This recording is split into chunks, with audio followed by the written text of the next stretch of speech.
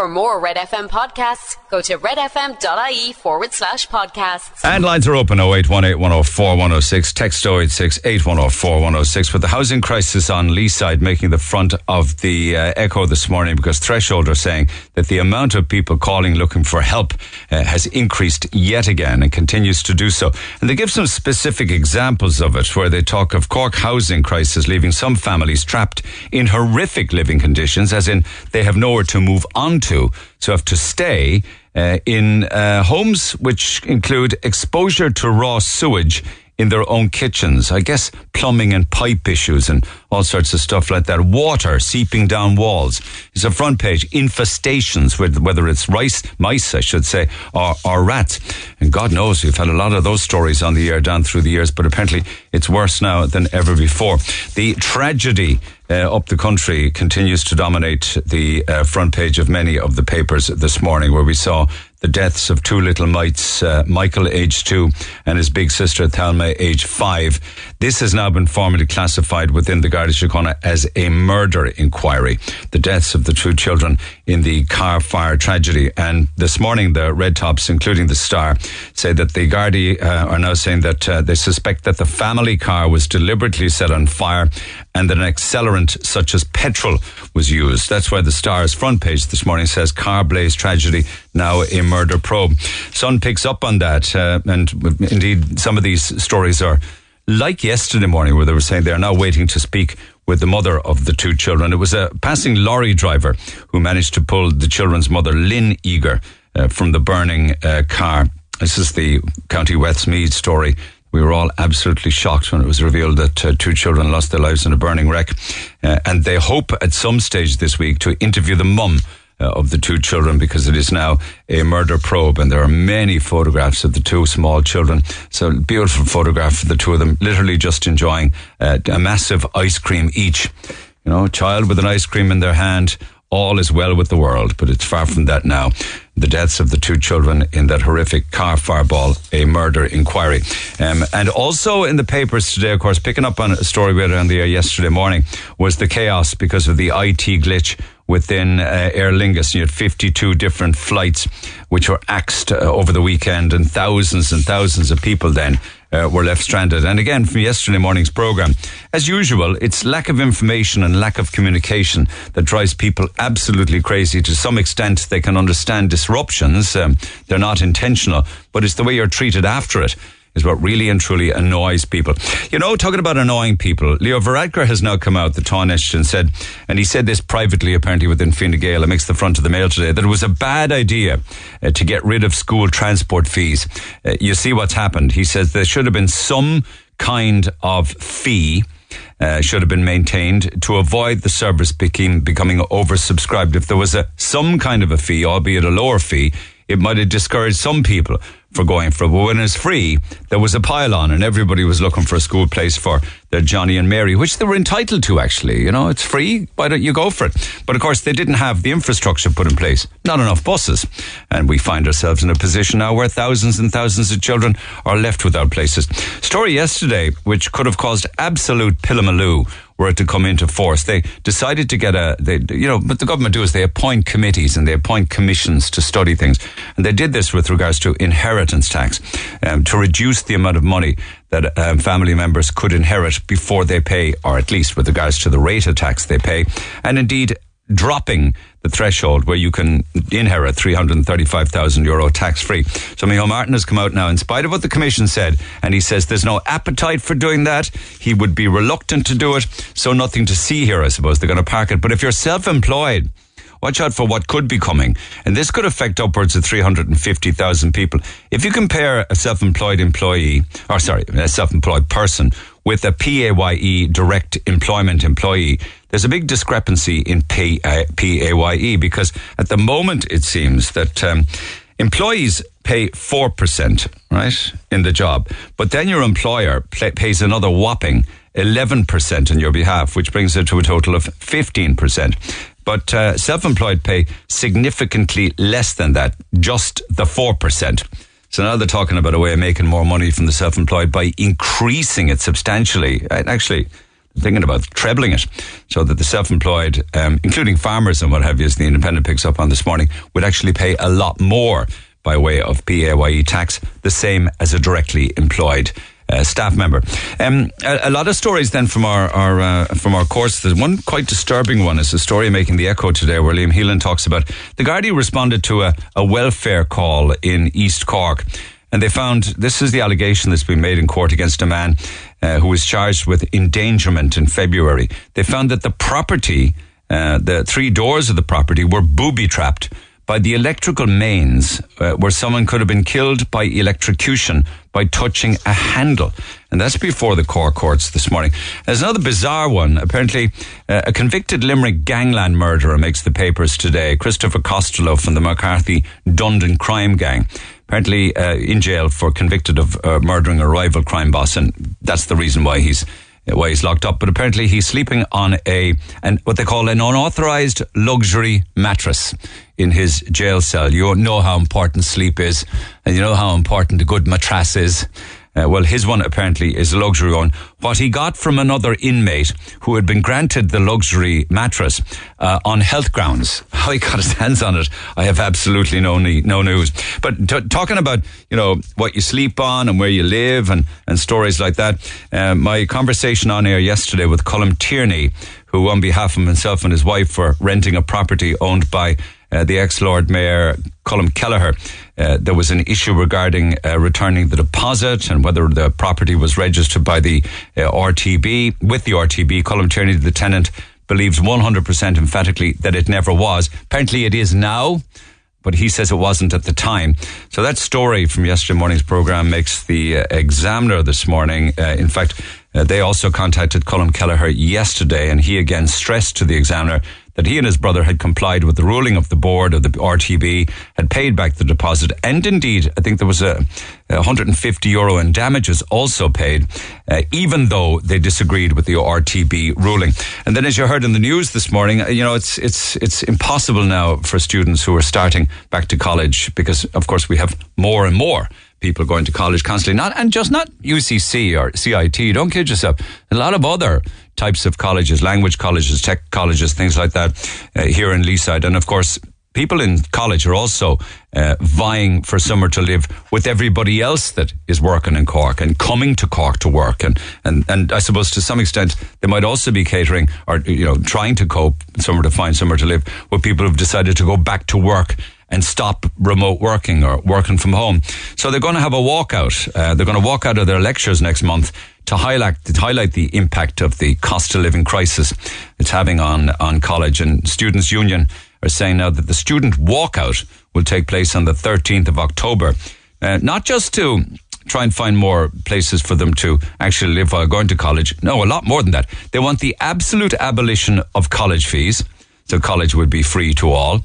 And going into a very recessionary dark time, I don't know where they'd find the money for that, but for the government to abolish college fees, to ban privately owned student accommodation, and invest more in public student accommodation. And of course, there should be more state building by the country and by whatever government is in power. I don't know about banning privately owned student accommodation. That would probably take an awful lot of beds out of the market. But that's what they're planning anyway, because they're finding it impossible to find accommodation. And not just find accommodation, but find it at something that they can actually afford. So a walkout on the 13th. Topic that comes up from time to time, of course, is the Bus Connect plans. And Fianna Fáil's councillor Mary Rose Desmond stood up in council last night. In fairness to her, she's very critical of it, and she says that it is actually reducing many elderly people on these different affected routes to tears, she said.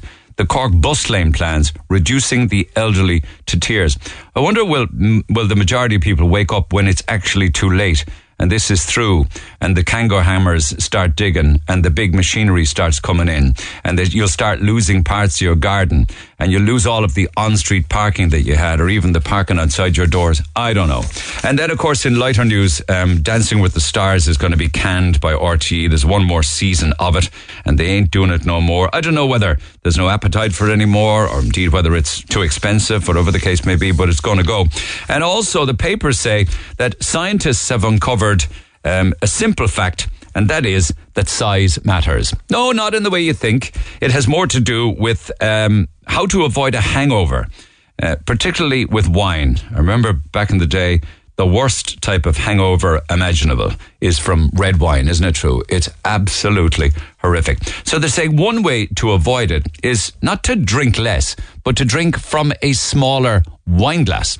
And apparently by drinking from a smaller wine glass, they have proved that you will actually drink less. I don't know what it does to the brain. I suppose the smaller glass kind of kicks in some sort of a message saying smaller glass, smaller amounts, but apparently it works. You might want to try it tonight or the weekend or whenever. Get it off your chest. Text the Neil Prendeville Show now. 086-8104-106. Red FM. Okay, I heard Micheál Martin on the news there on RTE just between 8 o'clock and 9 this morning. More about that in a few minutes' time. But just looking at the cost of everything, right? See, another hotel now has withdrawn from the marketplace with regards to taking paying guests, and it's the Hotel Killarney. Somebody sent me a copy of an email that was sent out saying, thank you for choosing the Hotel Killarney for your upcoming break. The hotel will now be closed on your arrival date due to an exclusive government contract that would be in place. And of course, this would be to close to the public, contract with the government to be paid to take Ukrainian refugees. And what they're saying in the email is that we'll welcome you back after April 2023. I suppose they're expecting things to have gone back to normal by then. So that's another example, I suppose, of hotels who are just looking at the maths, I suppose, and finding it easier to take a direct payment from the government rather than to stay open to the public over the winter. Mind you, a lot of them actually closed to the public way even before the summer and flipped instead to Ukrainian refugees. An awful lot of places did. Down west along, there's a holiday home complex. There's like something like 15 6-bedroom homes that would have been rocking over the summer with families booking a week or a fortnight. And from about 2 weeks ago, that stopped and it flipped instead to Ukrainian refugees because they continue to come over here, and every single week and every single day more are coming, and it's putting more and more pressure.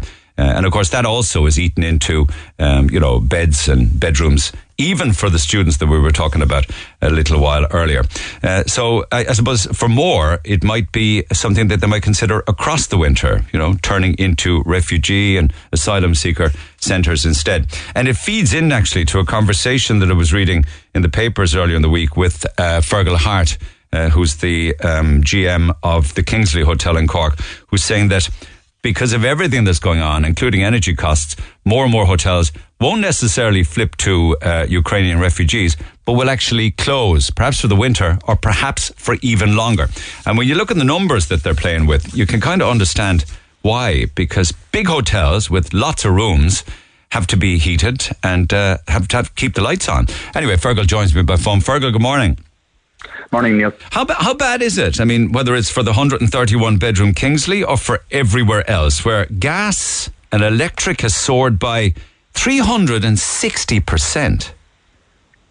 Yeah, that was an exercise we did just to compare a time, I suppose, pre-COVID and pre-lockdown, where we were looking at our energy bills back in August 2019, and we did a direct comparison with the month just gone, and that's what we found. Our gas and electricity has risen by 360%. But did you see the part of the article that where your man up in the Clú Bay Hotel, Darren Madden, said that his gas bill had gone up by 1,100%? I saw that, and I know, I can't talk directly for other hotels, but I do know that certain hotels are, depending on their business model, are faced with serious concerns and huge increases. And I suppose we're finding that to some extent ourselves, and it's something we are extremely concerned about for the winter months, particularly, because we're looking forward and we're looking at the business that we've got in our books, and we're trying to make decisions based on that. And it's a massive concern for the future months. But if hotels close, as perhaps you're suggesting they might, they'd have to lay off staff. Then they'll go looking for staff in the spring or whenever, and they'll find that they're not there anymore, which is actually the classic example of what's happened over the past couple of years. Yeah, I mean, and hotels, I think you said it yourself there a few minutes ago, Neil, that certain hotels would have closed across the winter months, based on their location and the level of business that they could attract. That wouldn't be a factor for us here in the Kingsley, in the sense that we would always have been busy across the full year. But that is something that everyone is having to look at now. And I think it's not just hotels, it's across the whole sector as well. It's cafes, restaurants, smaller businesses, how they're going to manage with these kind of energy bills and the rest of the inflationary pressures that are there. And also the impact, I suppose, on consumers for us all, with our own energy bills going up so much, our discretionary spend is going to be impacted. And that then will cause people to make decisions that maybe, that possibly hotel stays and things like that would be something that might be dropped off their itinerary across the winter. Okay, talking on that point, actually, a lot of hotels have spas, they have swimming pools, they have health clubs, thermal suites. They must be costing a fortune in energy. Would be an option to turn all that stuff off? Again, I mean, they're the kind of conversations that we're having all the time. It certainly wouldn't be an option for us here, Neil, in that, we've got nearly 1,300 members in our health club. It's a hugely important side of our business. The same with the spa and the thermal suite and all those facilities there. They are very expensive to run, and it's just one example with hotels that, in a lot of cases for city hotels like ourselves, you're dealing with maybe kind of 90% occupancy, and they're the kind of targets that you're aiming for. So it's not really an option to suddenly sort of say you can turn off a section of the hotel, or you can say to guests, yes, you can come and stay here, but the type of facilities that you would have expected in the past or that you would have experienced in the past won't be there and won't be open for you. And that applies to the local economy as well. That, if the local restaurants and cafes and everything else aren't there or are having to close across the winter, that makes the destination a lot less attractive as well. Yeah. Let's address one point here, because it's fairly relevant, and that is the lack of sympathy that the public have for hotels and hoteliers because of the cost of a hotel room, particularly over the summer when there's a major event on. Do you understand that there's a lack of sympathy from members of the public who feel that they were paying way too much for far too long anyway? I understand that there can be a lack of sympathy out there. I think we, in talking to our customers here, I think they accept that there are massive inflationary pressures now across all hotels. They don't. They think it was. They don't. Well, and I think hotels. We don't agree with any sort of price gouging or anything like that. We genuinely don't. We do have to make decisions based on the level of business that's coming in, and also we stand over the product that we provide. And I think the product across Ireland is very, very good. It's very strong in comparison to other countries. Yeah, but we saw ridiculous room rates across the summer. Not necessarily just hotels. Everybody was at it, whether it was Airbnb or whether it was guest houses and hotels and what have you, and rental homes and everything. Everything went north because it was about lack of supply. I mean, more and more have gone into government contracts to take in refugees, and that annoyed the public as well over the summer because they had less places to go and less opportunities to visit places they had planned to visit because there's nowhere to stay. Yeah, I think that's it, and the less supply is that's there, and with increased demand, and certainly there has been pent up demand, I think, across the summer months. The kind of post-lockdown environment kind of led to that. So people possibly had some money saved and were anxious to get out and go and stay in hotels for weekends or for their holidays and to get away on holidays. So all those factors did come together. Now we're seeing probably a softening of that, and we expect that to dissipate over the winter months as well, because with the pressure that people are going to be under, they're going to have less money to spend, and that's just going to be that will be a factor across all businesses across the winter months. So, but just on that point, I mean, you're not talking on behalf of the Irish Hotel Federation, but you don't believe when there's more demand, particularly if there's an event on, that hotels artificially increase their prices? I would take issue with the artificially element of it. I think there can be, as with all businesses, there can be price increases based on demand. That's the model that most hotels would operate. They do, and so do airlines. I'm not suggesting you do it exclusively, but is it right and is it fair? Well, there certainly have been incidences, I would say, in certain areas where price gouging does appear to have happened, and I don't know anyone within the industry who agrees with that. With that approach, and it shouldn't happen. I agree, it shouldn't happen, and we're always trying to find ways. Certainly here in the Kingsley, and with all my peers in the industry as well, that they feel the same way. They're always trying to build loyalty. They're always trying to talk to their customers to try and find out, what it is they like about their hotels, what it is they'd like to see more of. And that goes back to what you were saying earlier, Neil, about, closing down certain parts of the hotel and everything else. And we don't really see those as kind of as viable options, because we want to ensure that guests come here, enjoy the experience, get the full experience, and that applies across. But how are you going to do it? I mean, you're going to have hotels all over are going to have to pass on the prices to customers. If, for instance, the numbers that I'm quoting are correct, you're saying a 360% gas and electricity bill increase. Up in Mayo, they're suggesting it's 3 times that. Surely that will go on the room rate, won't it? Well, we would hope to see some government supports there, and we're hoping to see that at the consumer level, but also in support of businesses as well. So there are things that can be done, I think, for hotels. Helping hotels, for example, to retrofit older buildings and to put in more energy efficient equipment and boilers and AC units and all that kind of stuff would help greatly. Now, a lot of that can't really be done in the short term, so there are other measures we would hope to see in the budget as well that will allow businesses to get through the summer, or to get through the winter months, and then hopefully see an end to this crisis, or certainly see a levelling off of it, and to get ourselves set up, I suppose, for the future and for next year. Have you heard Micheál Martin this morning then on Morning Ireland, where he spoke of a similar situation to the COVID pandemic, a wage subsidy scheme, business supplements as well, and a spend in and around what we did on the pandemic, somewhere between 50 and 70 billion euro over the next year?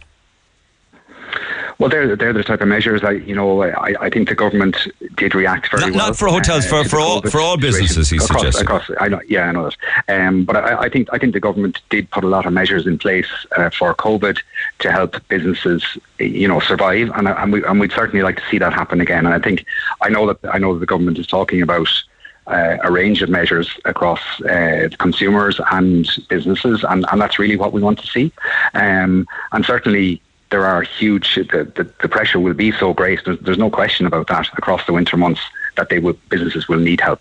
Yeah. So he's suggesting that this would happen in the budget. I suppose that it would be announced as part of the budget, but not an energy freeze like the UK. He's going to go after a windfall tax on the energy suppliers, and instead give, and this will be more directed towards the public actually, energy credits instead, which could be maybe €100 per bill, to a maximum of €600. I only mention that for people who are listening. For businesses, it possibly would be something similar, but on a bigger scale, I guess, but totaling 50 billion. Just finally then, when you look at the amount of hotels that have actually closed to the public, are you sympathetic for them that they've decided instead to take the Taoiseach shilling, if you like, close to the public, and instead flip to guaranteed income by taking Ukrainian refugees? We're always, I suppose, sympathetic to other hotels and to the hospitality sector in general, Neil. It's important for us that as many hotels find a way to survive and ensure that they have a product there that they can, as you say, they can move it from one area to another. I suppose that it can maybe reopen then next year. Do you think they all did it just to survive? Arises. Well, I think people do it for the right reasons as well. I think there was a need for society to step up in relation to Ukrainian refugees, and I think that hotels, everyone who works in hotels are human and who own hotels, and they make those decisions based on the right decisions too. And then of course there are business reasons there too, that if business just isn't there across the winter and the hotel will have to close, then as I would see it, why not take that and create. No, but it happened this happened in the spring. This happened in the spring. Yeah, well, I suppose the crisis was at its height in the spring when the number of refugees that were coming in was increasing all the time, and there were pressures then on hotels and I suppose this goes back to the business model that hotels would have around supply and demand, and you have to look at it across every night of the week and say, well, how many rooms can you sell on a Sunday night and in some cases maybe on midweek nights depending on the location of the hotel. And they're all the factors that you would take into account. So, I would completely understand that if a business took that decision, they're taking it for the right reasons. Okay, but you're not anticipating the Kingsley to close across the winter, are you? Not at all. No. Okay. All right. Thanks for taking the call. As always, Fergal Hart, GM at the Kingsley Hotel. Who in their right mind would want a holiday here? The costs are already astronomical and still rising.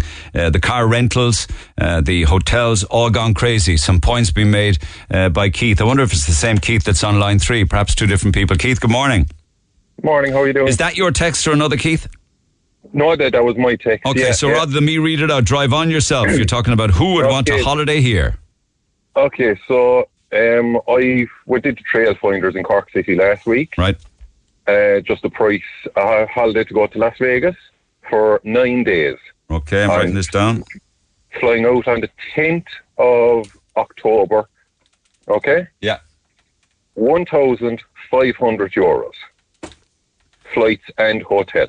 1,500 return flights to Vegas, 9 nights in a hotel. Okay. Yeah. Yeah. And the Kingsley Hotel in Cork for the same dates, €1,709. For 9 nights. Yeah. Now, which would you go on? Well, the only thing I can say in defense of that is apparently room rates in Las Vegas are very, very cheap, I'm told. The whole idea is to get you into the hotel so you'll gamble and spend your money, isn't it? It's a four-star hotel. So a four-star hotel, four-star hotel. Yeah. You can, I would never, I don't know why anyone would ever stay in a hotel in Ireland. It'd be cheaper to buy a house. You pay a month's mortgage. You pay nearly 2 months' mortgage on an average home on that one. Yeah.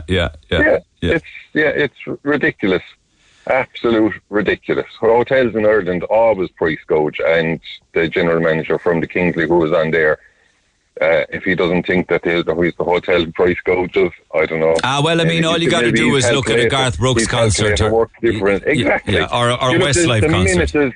The minute there's anything on, hotel prices spiral out of control in Ireland straight away.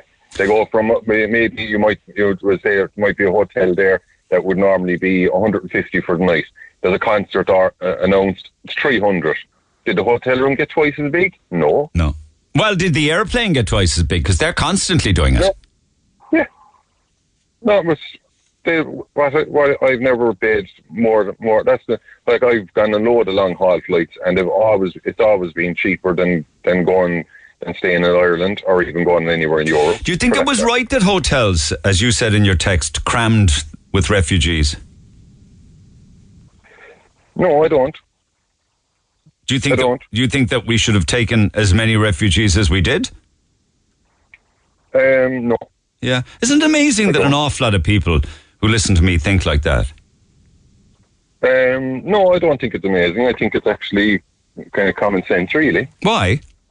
Because the country we can't support we can't support the world, and you have Laurel and Hardy up there running the country, thinking that they can do everything and just to try and make themselves look brilliant on paper, but in fact they're just they're a disaster. You said in your text that the country will be shut down by Christmas. That's very depressing. Why do you think that? No, I didn't say that. Okay, well, that must be another text then from another key. The country will be shut down by Christmas, he says, by the looks of it. Even now, before the next big bills are in, shops are talking about shutting down to avoid going into massive debt, all because the government decided to profit rather than deal with the mess they created. Unless they plan on walking around the country, I'd say it's best to come back after the smoke settles. With regards to the car rental industry, the hotels, all gone crazy. And you've given an example of that. Vegas for 9 days with flights 1,500, 1,700 for the same day. And these are both 4-star hotels, right? All 4-star hotels, yeah. Okay. And are you going to Vegas? Yeah, I'm really seriously considering it. Okay. It's cheaper than, as I say, I don't know point staying in Ireland when I can go over there and I can get a guaranteed good weather, guaranteed good service, and cheaper. Yeah, but you lose all your money at the roulettes and the blackjack and the gaming machines, won't you? You don't have to gamble in Vegas. I've been there 4 times and I've never gambled. Have you not? No. So what do you do if you don't gamble in Vegas? You go to shows, you go sightseeing, you go for a meal, you go touring around the place, same as you would do here. Fair play. But you do it in a lot nicer setting with decent weather, and you don't get ripped off. All right, my man. Appreciate you taking the call. Yeah. Thank you, Keith. Have a good trip if you decide to go. Another one on that topic, actually. Carol says, it's a long, long way from what hotels cost in the last few years. That's the problem people have. As soon as staycations became a thing, hotels increased their prices dramatically at a time when there was no massive increase in their costs. Now they're looking at serious rising costs, but they know they're not going to get away with increasing their prices again. Tourists are also balking at the prices of hotels in this country. They're pricing themselves out of existence.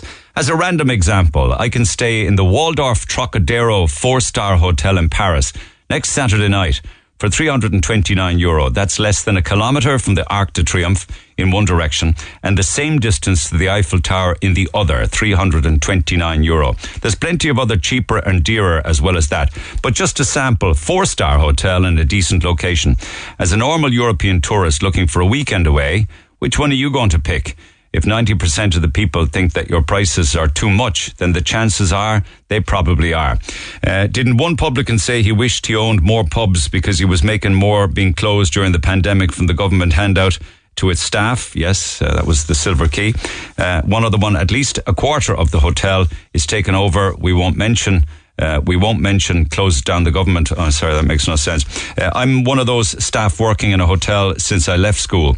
Many years later, I still work in the hotel work. It is very hard. I think we deserve a break. Everyone is paying gas and electricity at home or work, and all businesses do as well, and all businesses suffer from price hikes, including where I work and the hotel I work in, says Lillian. That's true. Mind you, I did see what normally would be a very high petrol price, but in the times that we live in now, it seems extraordinarily low by comparison to many other petrol stations. At the bottom of Forge Hill, there is an Inver petrol station where unleaded at the moment is 172.9. 172.9, which seems extraordinarily low in the times we live in. Why is it that unleaded is so low, but diesel still remains stubbornly high? Your thoughts on that? Text 0868 104 106. And Kevin Hurley is the president of the Cork Business Association. He owns all of those Hurley Centras in the city. He joins me by phone. Kevin, good morning. Hi Neil, good morning. How are you? Good. Did you hear Micheál this morning talking about the possible reintroduction of a wage subsidy scheme and business supplements, not unlike what we had through COVID? Yes, Neil, I heard him on Morning Ireland this morning, and also the Cork Business Association representatives met with Simon Coveney at our offices yesterday, and we would have had people from all cohorts of business, from hospitality, from bars and restaurants, from nursing homes, and myself in the centre retail business, just to relay to the Minister our concerns regarding the whole energy price increases that are coming down the tracks. Yeah. And what I would say is they asked us for submissions, they asked us for advice, what we think that should be done and what can be done, and they have taken it away. So I would say watch this space. Let's not everybody panic. There will be certainly measures brought in, whether it's wage subsidy schemes, whether it's certain price caps on energy or whatever it is. There'll be none of that. There'll be none of that. He said that this morning. He said there will be no energy freeze and no price cap. Right, okay. Well, we're hearing different things every day, is what I'd say to you. It's changing by the hour. Yeah. I honestly didn't hear that this morning, when he was talking, but anyway. Yeah, well, something about something like the same kind of spend that we had through the pandemic. Someone's going to have to pay all of this back. And what seems to me is a huge disparity between what they're planning for businesses with wage subsidy schemes and business supplements and the paltry efforts they're making for people in their own homes. I don't know whether you have an opinion on that. You represent business, but it seems very unfair. Well, I think they're going to obviously give a certain amount to the businesses to keep them afloat, keep people in jobs. Neil, you've got to remember that, let's just say a hotel or a shop like one of mine closes down, let's go 25 people. Those people are straight onto the live register, so it's going to cost the government anyway in the long term. So this is their thinking, to try and protect jobs and to try and protect people and protect families. I absolutely agree that they need to help the normal, regular households, people who are, earning lower wages and all of that. And I definitely think that they will. So I just think we all just need to wait for 2 weeks' time to see what comes out. But there will be measures there. But unfortunately, there will be closures nonetheless. If we have dark times ahead and there's less disposable spend, there's going to be casualties. There's no doubt about it, and particularly in the restaurant business, we're hearing of a lot of guys that are struggling. They're saying, they're going to close on days earlier in the week. Or they have done already. They have done already, and they're going to continue. And there will be carnage. I heard about a place only last week now on Oliver Plunkett Street that closed down a donut shop there. And, there will be other casualties, unfortunately, and this is just part and parcel of the whole thing. But we've got to try and remain positive. That's my outlook anyway on life. Try and remain positive and try and muddle through. Yeah, but in spite of this, just as a by the way, people who listen to this programme, when they hear of issues with regards to hospitality, the one thing that they constantly say is that hospitality wouldn't find itself in this problem if they paid their staff properly, because hospitality claims that one of the big reasons they're struggling is they can't get staff. But yet they won't pay them enough to attract them in the first place. I know you're a retailer not involved in hospitality, but do you have a thought on that? I suppose it's down to each individual establishment. I know that colleagues of mine in the Cork Business Association, we would have had discussions on this, that we would pay above the minimum wage like we do in our own business here, to try and attract staff and try and attract people in. You've got to balance the books at the end of the day. Unfortunately, it's great to say, I could pay a guy to work behind the bar €25 an hour or whatever it is.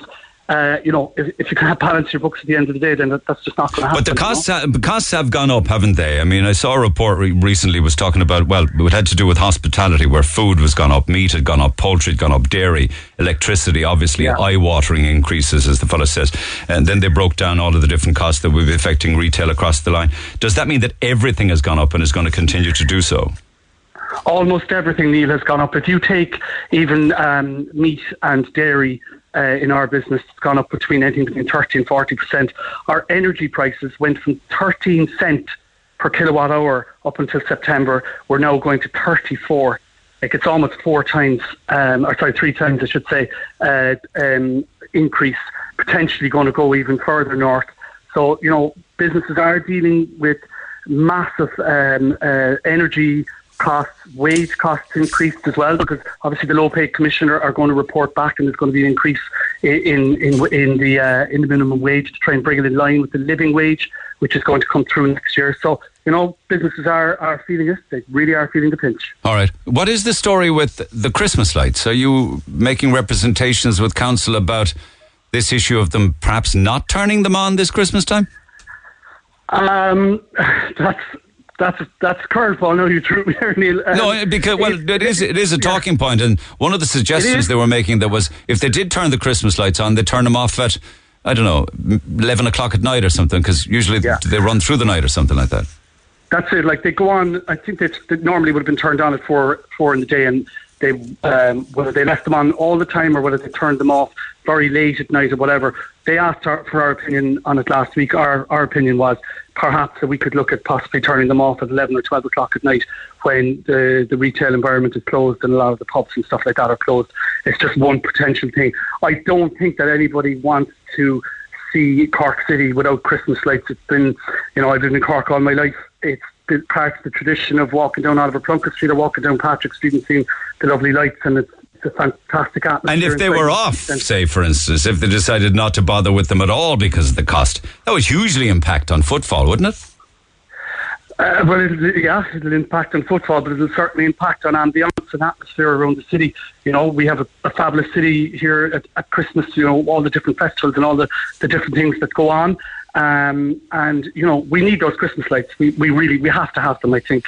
Even during the depths of the recession in 2008, 2010, there was Christmas lights every year, despite everything that was going on. So I'd be hoping that there will be Christmas lights, because Christmas in Cork without Christmas lights is kind of like Christmas without having turkey. It's almost like cancelling Christmas, isn't it?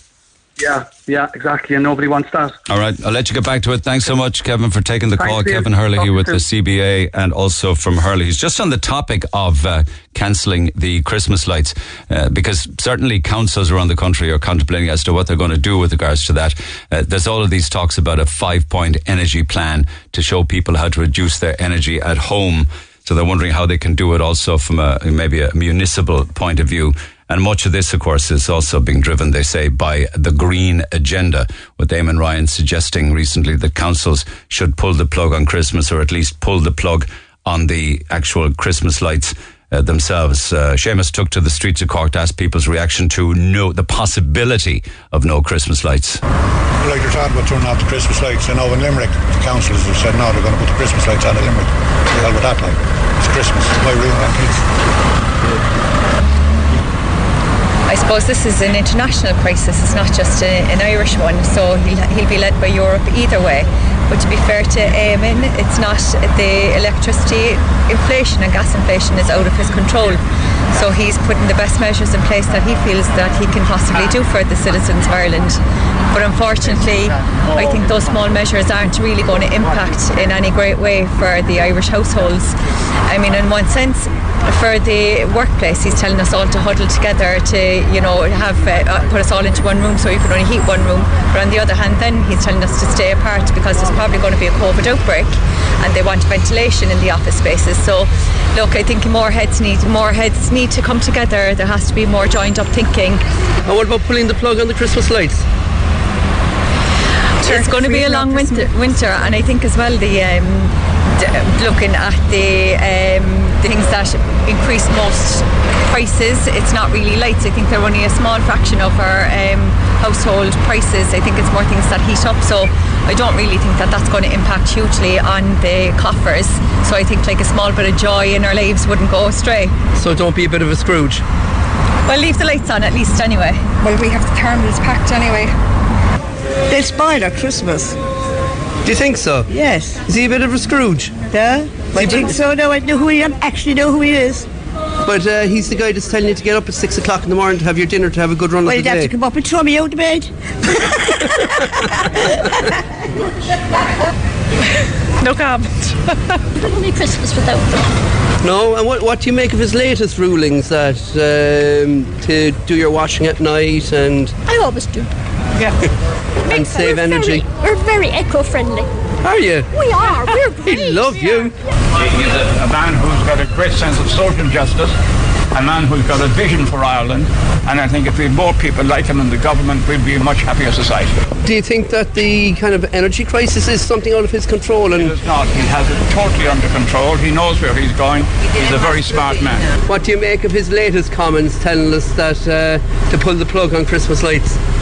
Probably bad altogether, so that's the main thing for the city. For all the cities, I do not know if we have to turn over his lights early. He'd want to give us another couple of pounds on our wages for all the money they took off us. If I was him, I'd look after all the people for Christmas with a big bonus. That's what I should be doing. More broadly, I'm just very interested, to see what the government's response will be in real terms to helping ordinary people, with this energy crisis. We have a new Prime Minister in the UK, and she has announced today the emergency measures which they are introducing, and I suppose it puts us on the back foot a little bit, in terms of what the Irish government is doing, and we have our budget, and we look to that with a degree of expectation as to what the government is going to come up with. I'm not aware of the Christmas lights thing, but yeah, I walked into a shop yesterday, and half the lights were out, and they had selectively turned off some fridges. It's getting quite serious already. Yeah, people are feeling the pinch already. I think it's a different world, the Green Party. Do you? Yeah, you do, yeah. For the better or for the worse? Well, try turn the lights off for Christmas time. Get it off your chest. Call Neil Prendeville now on 0818 104 106 Red FM. And by text from yesterday's conversation with Honest Keith, who got a visit from the TV licence inspector, €160 the cost of it. Somebody suggesting if you can't pay it in one go, the TV licence can be paid monthly by direct debit at $13.33 a month, which is a lot easier than shelling out the $160 per year. Lots then on royalty. Did I just hear Neil call Princess Diana Princess Diane? I don't think so. I hope not. If I did, it was the first time ever. My name is Diana, and I absolutely despise being called Diane. Another one, this is a funny one. Imagine Queen Elizabeth saw off 15 prime ministers, 7 popes, and 14 US presidents. And still, as Queen, she never saw Mayo win an All-Ireland. People in Mayo will be impressed with that. And then on a serious note, with regards to getting deposits back from landlords following yesterday's conversation. Many years ago, my sister was renting a house in Cork. The landlord refused to give her back her deposit because the louver doors and the wardrobe had fallen out. This was because when they were installed, they were wet. So they just shrunk and fell out. Anyway, being Kerry girls, we threatened him with our beloved dad, all 19 stone of him. And bingo, the deposit was paid back very quickly, says Eilish. And a fast one then, on a light-hearted note. Can't come on air, but I'd love if you could share this. My sister was at the Garth Brooks gig Friday night. On the walk into Croke Park, through the rows of houses, oh boy, what they saw. One fella was cooking up burgers and hot dogs from his kitchen and selling them in the garden for a few euro. Another house was selling bottles of Lidl 30-cent water for €2 to €3. And another house was charging €3 to €4 for people to use their toilet. And the best one yet, one house owner had a life-sized cardboard cutout of Garth Brooks and was charging €4 for a photograph with it. Whatever you say about the Dubs, Neil, they're enterprising entrepreneurs for sure. They absolutely are. And I suppose it all feeds into the buzz, doesn't it? Cooking burgers and hot dogs in the kitchen, selling bottles of water, €3 to use the toilet. Or a photograph of the Garth Brooks life-size cardboard cutout, €4. Would the residents down around Páirc Uí Chaoimh ever think of that, actually, I wonder? They might have a little money earner going forward. I don't know, do they even offer up their driveways for paid parking during a Páirc Uí Chaoimh gig? Perhaps they do that already. Hey, it's Dave. Join me weekdays from 4 for Dave Max Drive, where I'll help get you home or give you a little lift at home. Big hits, loads of fun features and traffic info. What more could you need? Join me weekdays from 4. Dave Max Drive. Get it off your chest.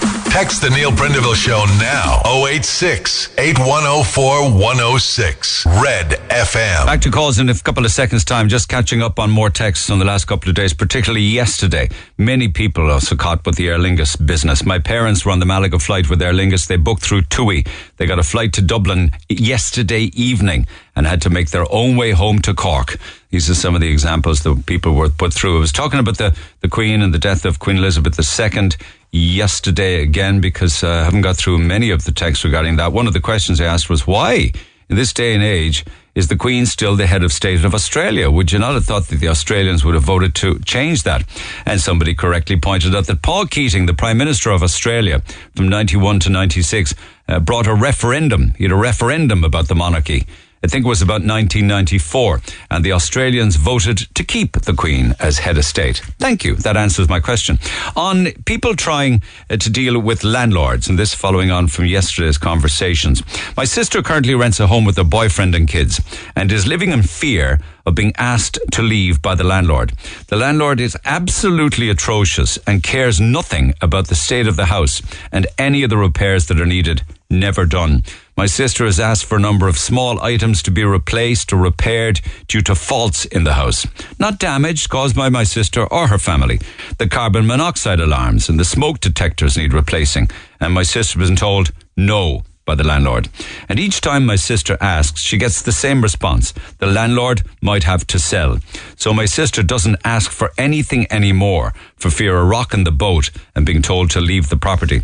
I just don't know how the landlord has a conscience, given there are young kids living in that home, and if he cares nothing for the safety of his tenants, but he has no problem looking for the rent each month. Some people have absolutely no shame. Yes, and isn't that the reason why Threshold are saying this morning, I was reading in the Echo, that people are living in, I mean, you got to have smoke alarms and you got to have a carbon monoxide alarm, and I would suggest that maybe you might cobble a few bob and get one yourself. But I understand what you're saying. She's living in fear that she'd be turfed out if anything serious happens. But you do need those alarms. Would you imagine living with sewage, as in sewage, toilet sewage, coming up through the floorboards of the kitchen, or the walls wet with dampness? Can't come on air as I have small kids. We're a young family trying to progress our lives financially, and we have 2 rental properties. I'm sick of all this landlord bashing. I can tell you it's a thankless job. You put your heart and soul into buying a house to rent and make an extra income and better your life. Rent is highly taxed, and you hand the house over trusting it will be looked after. Landlords are providing houses for the government, which the government can't provide. We consider ourselves very fair to our renters, but some renters can be very entitled. We would love to buy more houses and provide more rental properties, but the banks and the government make it extremely difficult, as well as the huge risk of trusting your house will be looked after. If you didn't know it, the government takes 40% of our rental income, which is ridiculous when they should be encouraging people to provide properties in this housing shortage and stay off the dole. Thank you for your time. Less of the landlord bashing.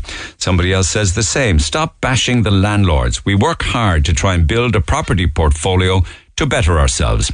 Whenever you talk about landlords, it's always bashing them. No wonder all landlords are selling up. Are you suggesting that it's my fault for being critical of them? Text 0868 104 106. Back to the phone lines we go. Finbar, good morning. Hello, Neil. To be fair on hotel prices, go ahead. Right, to be fair, and just to prove that all hotels do not charge exorbitant prices. Now, myself and my wife, we're going down to Killarney for 3 days. Wednesday, Thursday and Friday to the Castle Ross Hotel, right? It's a 4-star hotel. I know it. No, it's no. In our case now, we're over 60, so I tell you, we're getting a fantastic, a very fair price. Do you get a reduction when you're over 60, Finbar? Yeah, but for the two of us, right, for the 3 days, for bed, breakfast and a full evening dinner, 3 days and 3 nights is 480 for the two of us. That's 240 each. Wow! And is that a dinner every night? Oh yes, and it is a full. It is a full dinner. It's not just 2 courses. All there are excellent. Now my wife has been previously there, and there are excellent facilities, and they're also throwing in a boat trip in that price as well. So on the Lakes of Killarney for €80 per person per night with dinner.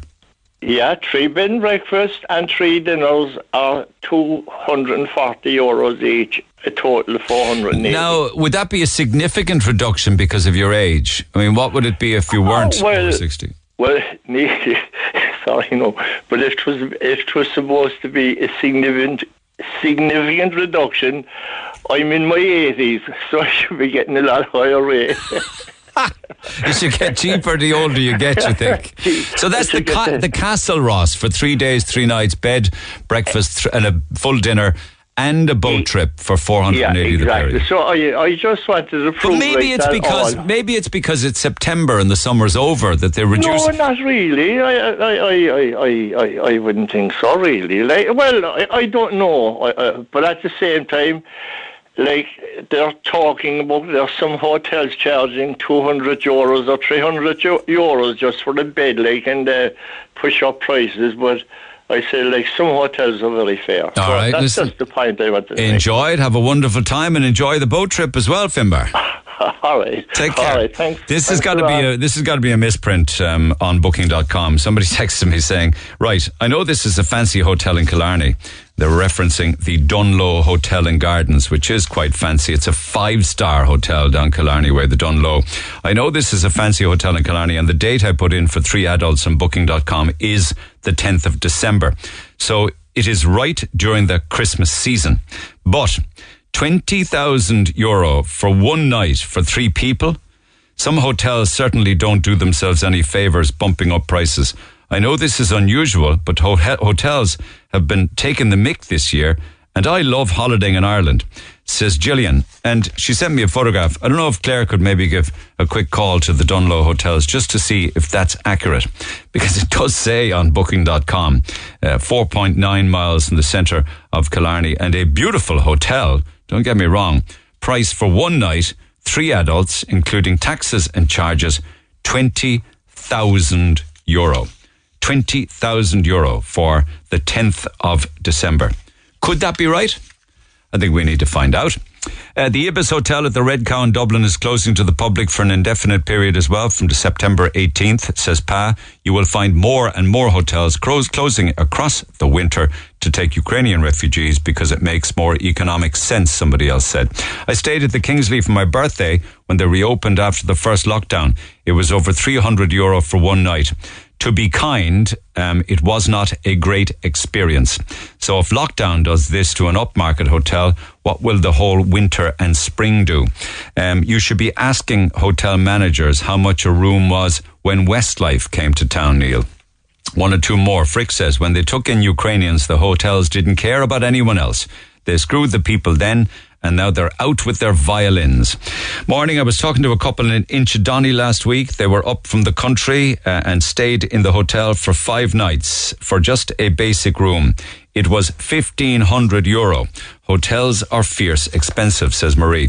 Morning, during the first lockdown, the first summer lockdown, the Irish did all the staycations. They supported all the hotels in the country. Now the hotels are back to their old ways, ripping off the Irish whenever there's a concert or a sporting event on. But if they're proud of being like this, then leave them at it. Hopefully it will close some of them down eventually. And Mike says, way too many refugees in our country and no screening process. The government has forgotten about its own people. The country is a complete mess. Darren says, the reason my outgoings are going up is because the government owes so much money to Europe. I'm not so sure about that. I think it's profiteering on behalf of the energy providers. Your blindness and your ignorance, Neil, to the country going underwater is baffling to me. Your smart aleck reply when someone says how disgraceful the government took in more Ukrainians than what the country can afford is sickening. I get that you're all for debate, but your blindness is clear to see. Petrol, gas, electricity and hotels. It's all ripping people off. You need to wake up. We're nearly underwater. Thank you for that. It would be lovely to have chatted with you on the air on those thoughts, but I don't think you're in a position to come on air. Thanks all the same, though. I think we did contact you, and he said Neil's head is elsewhere. Oh, sorry. This chap said his head is elsewhere at the moment. So, okay, fair enough. He just didn't want to come on air. But entitled to the opinion and entitled to the text. Text 0868 104 106. My apologies to Sheila and to Darren. Back after the break. Call the Neil Prendeville Show now. 0818 104 106. Red FM. In regards to the price in the Castle Ross, somebody's saying, Neil, come on, these are midweek rates. They don't apply to weekends. Wake up, man. They're midweek rates. That's why they're so low. Fair point. Mind you, I'm also getting texts from people who are booking holidays in Thailand. The Copa Hotel, which is a 3-star in Pattaya, the Pattaya beach. So you're looking at 14 nights. 14 nights. €352. I mean, I've got a photograph of the room as well. I guess cost of living and prices and everything must be very different in Thailand, but that's incredible. I mean, €352, 14 nights, super duper looking rooms. The second one then, the Sunshine Vista, which is also in the same area, which is a 3.5-star hotel. 2 people for 2 weeks, €340. Texter saying, I know where I'm going for my sunshine break. A fortnight for 2 people, €340. I mean, you'd actually think that there's a digit missing on something like that. Anyway, back to the phone lines we go. My apologies. Sheila, good morning. Good morning, Neil. Good morning. What's on your mind? What's happening? Well, Neil, first of all, you've been Ryan telling us to do our washing by night and our drying and our dishwasher and everything. But if we were all to do it at the same time, it'd be overusing everything. But anyway, first of all, yeah. But I mean, do you have cheap rate electricity at night? No, right. You've got to have a special meter for that, sure. Because I don't either. I was wondering how would people go about getting that? But like your house insurance wouldn't cover you if there was a fire. They say do not use tumble dryers or dishwashers when you're in bed. That's what I'm saying. And he's telling us we should be using them by night. If we're all using by night, I mean, if your house caught on fire, would he replace your house for you? Because definitely the house insurance wouldn't cover it. Yeah, it is a risk. It is a risk to life and limb to have all of those machines on late at night, without a doubt. Yeah. I mean, they're telling us now we might have electricity for the winter, right? We could have power cuts, and then they're pushing electric cars. Do you hear that story this morning? Here's the story this morning from Cove, where a woman by the name of Anne McShane, who's part of the Cost of Living Coalition in Cove, says that she's been visiting people, elderly people, who have had their gas disconnected because they're worried they won't be able to pay the bill. You see, I mean, yes, I mean, James told me yesterday on the Boys and Girls in Knocka, he'd up yesterday that he was in Pennies and there was a lady in front of him buying a hot water bottle so that she could keep warm for the winter. Yeah. Now that's a disgrace. Yeah. That is a disgrace, Neil. Yeah. I mean, we're living in a third world country at the moment, if you ask me. I know. I mean, well, you know, back in, I'm not disputing the cost of increases in energy, gas and electric and stuff like that. But back in the day, everybody had hot water bottles. I know we had hot water bottles and we still do. But it wasn't a life or death. Yeah, I know. It wasn't life or death. Yeah. It wasn't. Nobody had heating before. Yeah. And I know we survived, but times have changed. They've been throwing grants at us there to upgrade our boilers and everything. Now they don't want to be putting gas in houses. Do you know what I'm saying? Yeah. I don't think they know what the Three Musketeers up there don't know what they're doing. And are you on a pension? I am, and that's what I'm saying. We're clearing up with the property tax as well. How do they expect people on a pension to pay property tax? Or people who's trying to pay a mortgage out there with young kids, they're finding it hard to pay a mortgage, let alone property tax. Now, I rang the tax office, the revenue, to know could we push it on hold. And you can, but when you die, your children will have to pay whatever you owe plus 20% extra. Yeah, I know. Now, why should my children Can you indefinitely park your property tax until you die? You can, but they have your house then. Because your children probably would still owe it. And if you had to go into a home, what are you going to do with your home, house? Because the revenue will own it anyway. Yeah, a lot of people actually subscribe to the fair deal, don't they? With regards to their home as well. They do, yeah. But Neil, it's no good in the end, is it? You've nothing to leave your children. Well, it would be. Wouldn't it be subtracted from the sale price at the end? Wouldn't it? What you'd owe the nursing home and owe the state for paying it for. Yeah, between that and your property tax, your children would owe money. Yeah, but on your pension, how will you manage? Do you think? But to be fair, they don't even do their sums, I'd say, because you have to pay property tax, you have to pay house insurance, you have to pay all your other bills. And you have life insurance to pay. How do they expect people to do that? Yeah. I mean, when I heard Micheál there a couple of weeks ago saying he fears for his children buying house, in fairness, I mean, he'd millions. Well, I don't know how much he has saved in this bank account. Neil Prendeville, he's not sitting up there the dial at all, boy, for nothing. He'd be better off saying that he fears for people's children trying to buy a house. Yeah, but even so, listen, I'd love them, their wages and their savings to be frozen and live on the state pension for about 6 to 12 months. I know. You see then, things would change then, Neil. You know, right, okay. It's just not fair. All right, thanks. Take care, Sheila. Much obliged. Darren, good morning. Good morning, Neil. I didn't mean to dismiss your text earlier on, but you were saying that the reason things are as bad is because we owe money to Europe. What do you mean by that? I don't know. I think this is what I think is happening. Is that they are borrowing money off Europe, and then we have to pay it. And then I'm just thinking then that's how we're getting charged on this. I went in. I'm not going to name the shop there now. I got a top there, and it was €10. Yeah. And then that was last Wednesday, and then I went in on Saturday, and it was €1. It was €11. Do you know what I mean? Yeah. Yeah. But it's ridiculous. And even another thing, even the roads are really bad. Even the footpaths and everything. It's actually it's only when you come back into Cork, particularly the city and suburbs, if you're away for a few days or a week, whatever, you forget how bad they are when you hit Cork again. But that would be the Transport Authority, the ITT, and also the RTA, Road Transport Authority. Yeah, I think they really need to start looking at the roads as well. Even the footpaths, even the trees and everything, there's trees grown over. Even in the Mallow Road there, there's actually trees grown over, and there's, it's ridiculous. Even parks and everything. Do you know what I mean? I don't know. I don't know. Ireland is just it's gone. It really has gone to the dogs. Even with the electricity, we prepay now, and you're supposed to €20, but they're putting an extra €5 on that. Yeah. Well, that's that's to be expected because of where we're at. It's, I mean, nobody wants. If you say something was a tenner on a Monday and it was 11 on a Wednesday, they're saying that businesses are paying 60% higher than the EU average for electricity. That's true. Yeah, and that's before they turn the lights on. So they're going to put the prices up. Exactly. Yeah. You know, it's just everything is just so expensive. Like it really is, honestly. Even the likes of Dublin now. I'd seen there on either TikTok or something, and someone paid. I think it was for 3 drinks. It was nearly 40 euro for 2 drinks. That was in either Temple Bar. Like, I can't. But you want to be off your head having a drink in Temple Bar, wouldn't you? Though, come on. I mean, they're just like shooting fish in a barrel there. Or what was it? 3? I don't know what it was. 2 drinks or something. But the prices are just—it's ridiculous.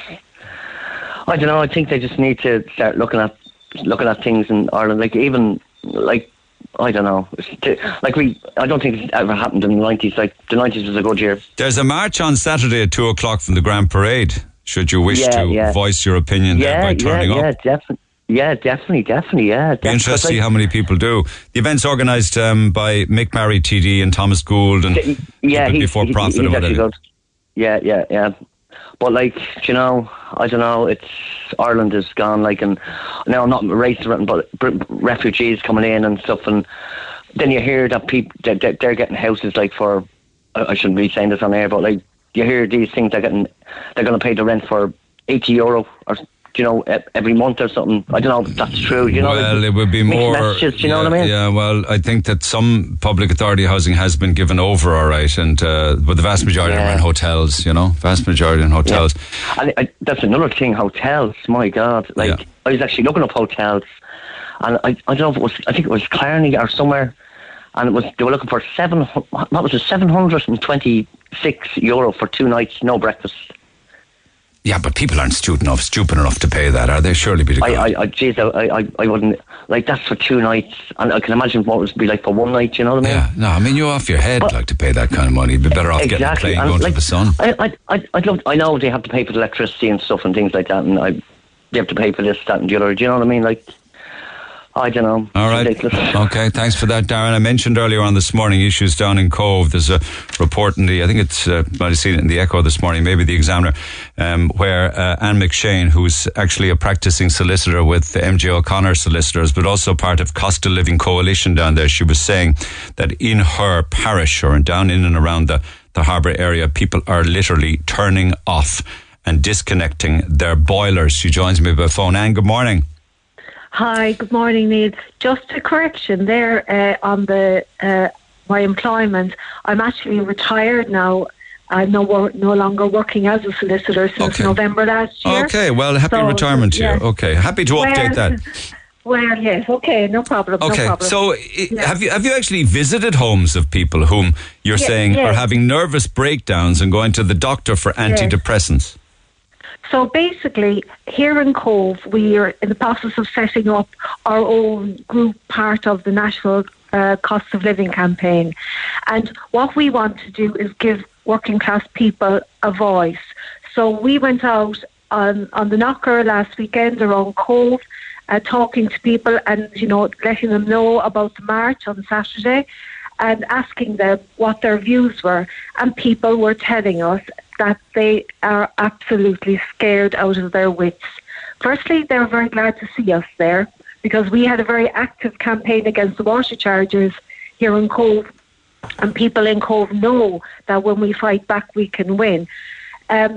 Obviously, this is a very different battle, but people were saying basically that they're going out of their minds with worry about what's coming down the track. People of all ages, or are you referencing the elderly? People of all ages, people with women on their own, with young children, people who are working, who would generally not be people who would be worried to the same extent as those on pensions or unemployed. They're very worried. And also then, obviously, elderly people who feel extremely vulnerable. And now the people you refer to, as I spoke to a woman who said her parents have told her that they're not going to use their gas at all this winter. And in terms of disconnection, I don't know if they have disconnected yet, and I would definitely not want them to do so. But of course, people. But that's very worrying then for a son or a daughter of an elderly person or couple to know that their mother and father have decided to turn the heat off. I know that they're going to sit in front of the fire for the entirety of the winter and survive like that. Well, it is extremely worrying. And I think the woman from the Penny Dinners was out there lately, and she was talking about, Katrina Toomey yes. was talking about people being found dead in their houses this winter. We had a situation with COVID where the government took things into its hands and decided this is a national emergency and, we can't just let business go on as usual. And I think they have to have the same attitude to this crisis. Now, we down in Cove think, and people have said to us, that it's not enough just to cap prices, but that the government has to nationalise the utilities on a not-for-profit basis so that people can actually afford to live. Neil, people just don't know how they're going to survive. And I'd imagine down in Cove in the winter that the winter bites harder down the estuary, doesn't it? Well, it can be bad, exactly. It can be bad. The storms come up there and, we do feel the blast. But, we don't want people to be worrying at home, feeling isolated and afraid. And this area of what you were saying says, I'm being told of people having nervous breakdowns, going to their doctor for antidepressants because of the worry of what's ahead. Well, exactly. They don't know what's ahead. Even if you look on the websites of any of the utilities, electricity and ESB, they're talking about 37%, 27% rises. These are huge. And then, the government isn't really able to give us much solace at the moment, is it? It's not telling us it's not telling us with any clarity what they're going to do. And people are genuinely if Micheál Martin doesn't know what's happening, how is somebody, a pensioner living in a house with 250 euros a week coming in going to know? So you don't think that maybe 3 €200 payments, which would be probably deducted from your gas or your electric bill, is far enough in the sense that they're talking about energy credits of €600 in maybe 3 payments?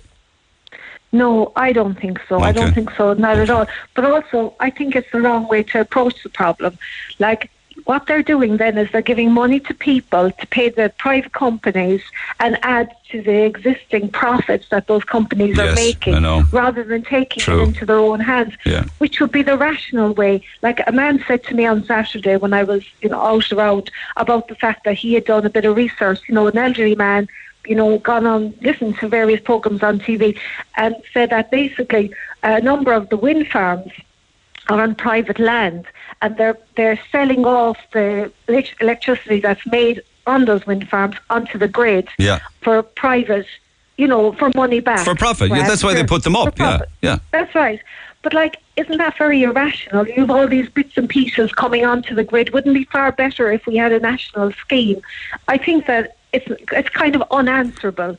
I think that we in Cove had a strong campaign against water charges. Nationally, it was defeated on the basis that you shouldn't have to pay for water. It was a natural resource. We shouldn't have to pay privately for it. And I think people are saying the same about their needs for housing and electricity and gas and whatever, that we shouldn't be paying huge that profits shouldn't be made. Because governments for successive years were asleep and left it to the private sector to do a lot of what they should have been doing and investing in. And now, of course, when a crisis comes along, that's when they'll be found wanting. Can I just ask you about one quote that I read regarding your good self? You said the one thing that struck me is the intense dread of people harming themselves this winter. What do you mean by that? Well, I suppose what I'm worried about is people's level of depression and anxiety.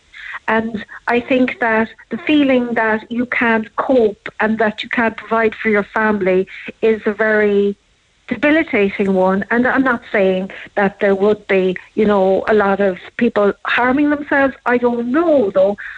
However, I do think that chances are stronger if you remain isolated in your own home and simply worry about it.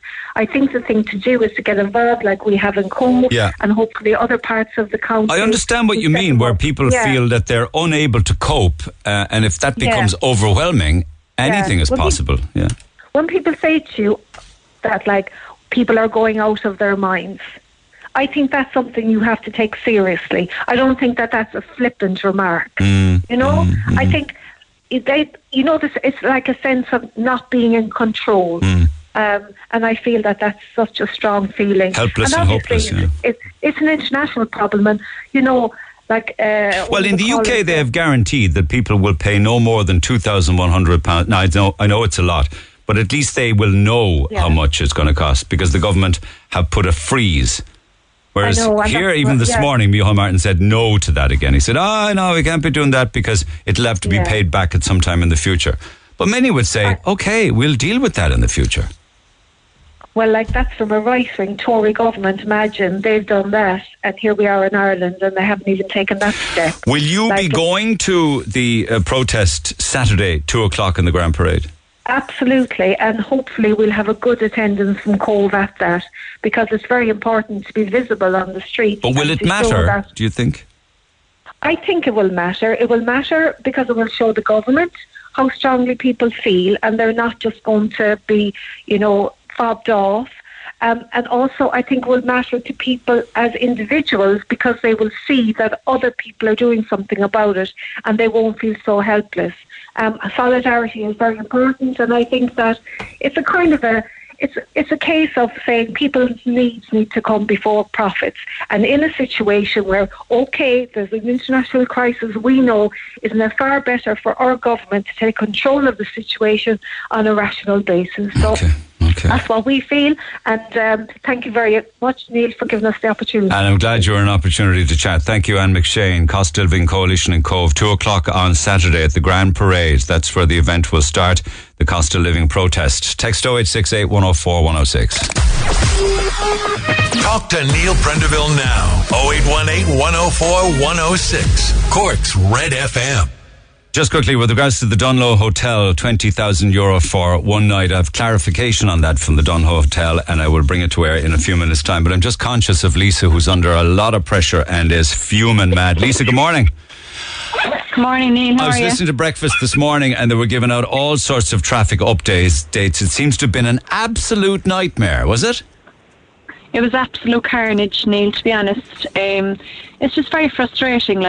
No matter which way you took to go through town, you were stuck. Whether it was that the traffic lights were out. I was 18 minutes outside the Raven Bar, and the traffic lights never went green to go through Washington Street, onto South Main Street. 18 minutes on red? Yeah, then I went through the red light. The car in front of me went through the red light, looking left or right. When the green man came up to take a chance to go through, they never went green. But that was the second half of my journey. The first half started, I come from Blarney Street, and what's happening for the last year is from the North Mall right up Sunday as well, right up to the end of Shanakeel Hill, as I call it, that bad turn there in Shanakeel. That was closed last year, June 2021, for 13 weeks. And it's still ongoing, on and off. They keep coming back, is it? They're coming, the same hole now that they're digging at the moment at the end of Shanakeel Hill. It's the 6th time that hole has been dug up. What's down the hole? Is it pipes or water? Or? Pipes, yeah.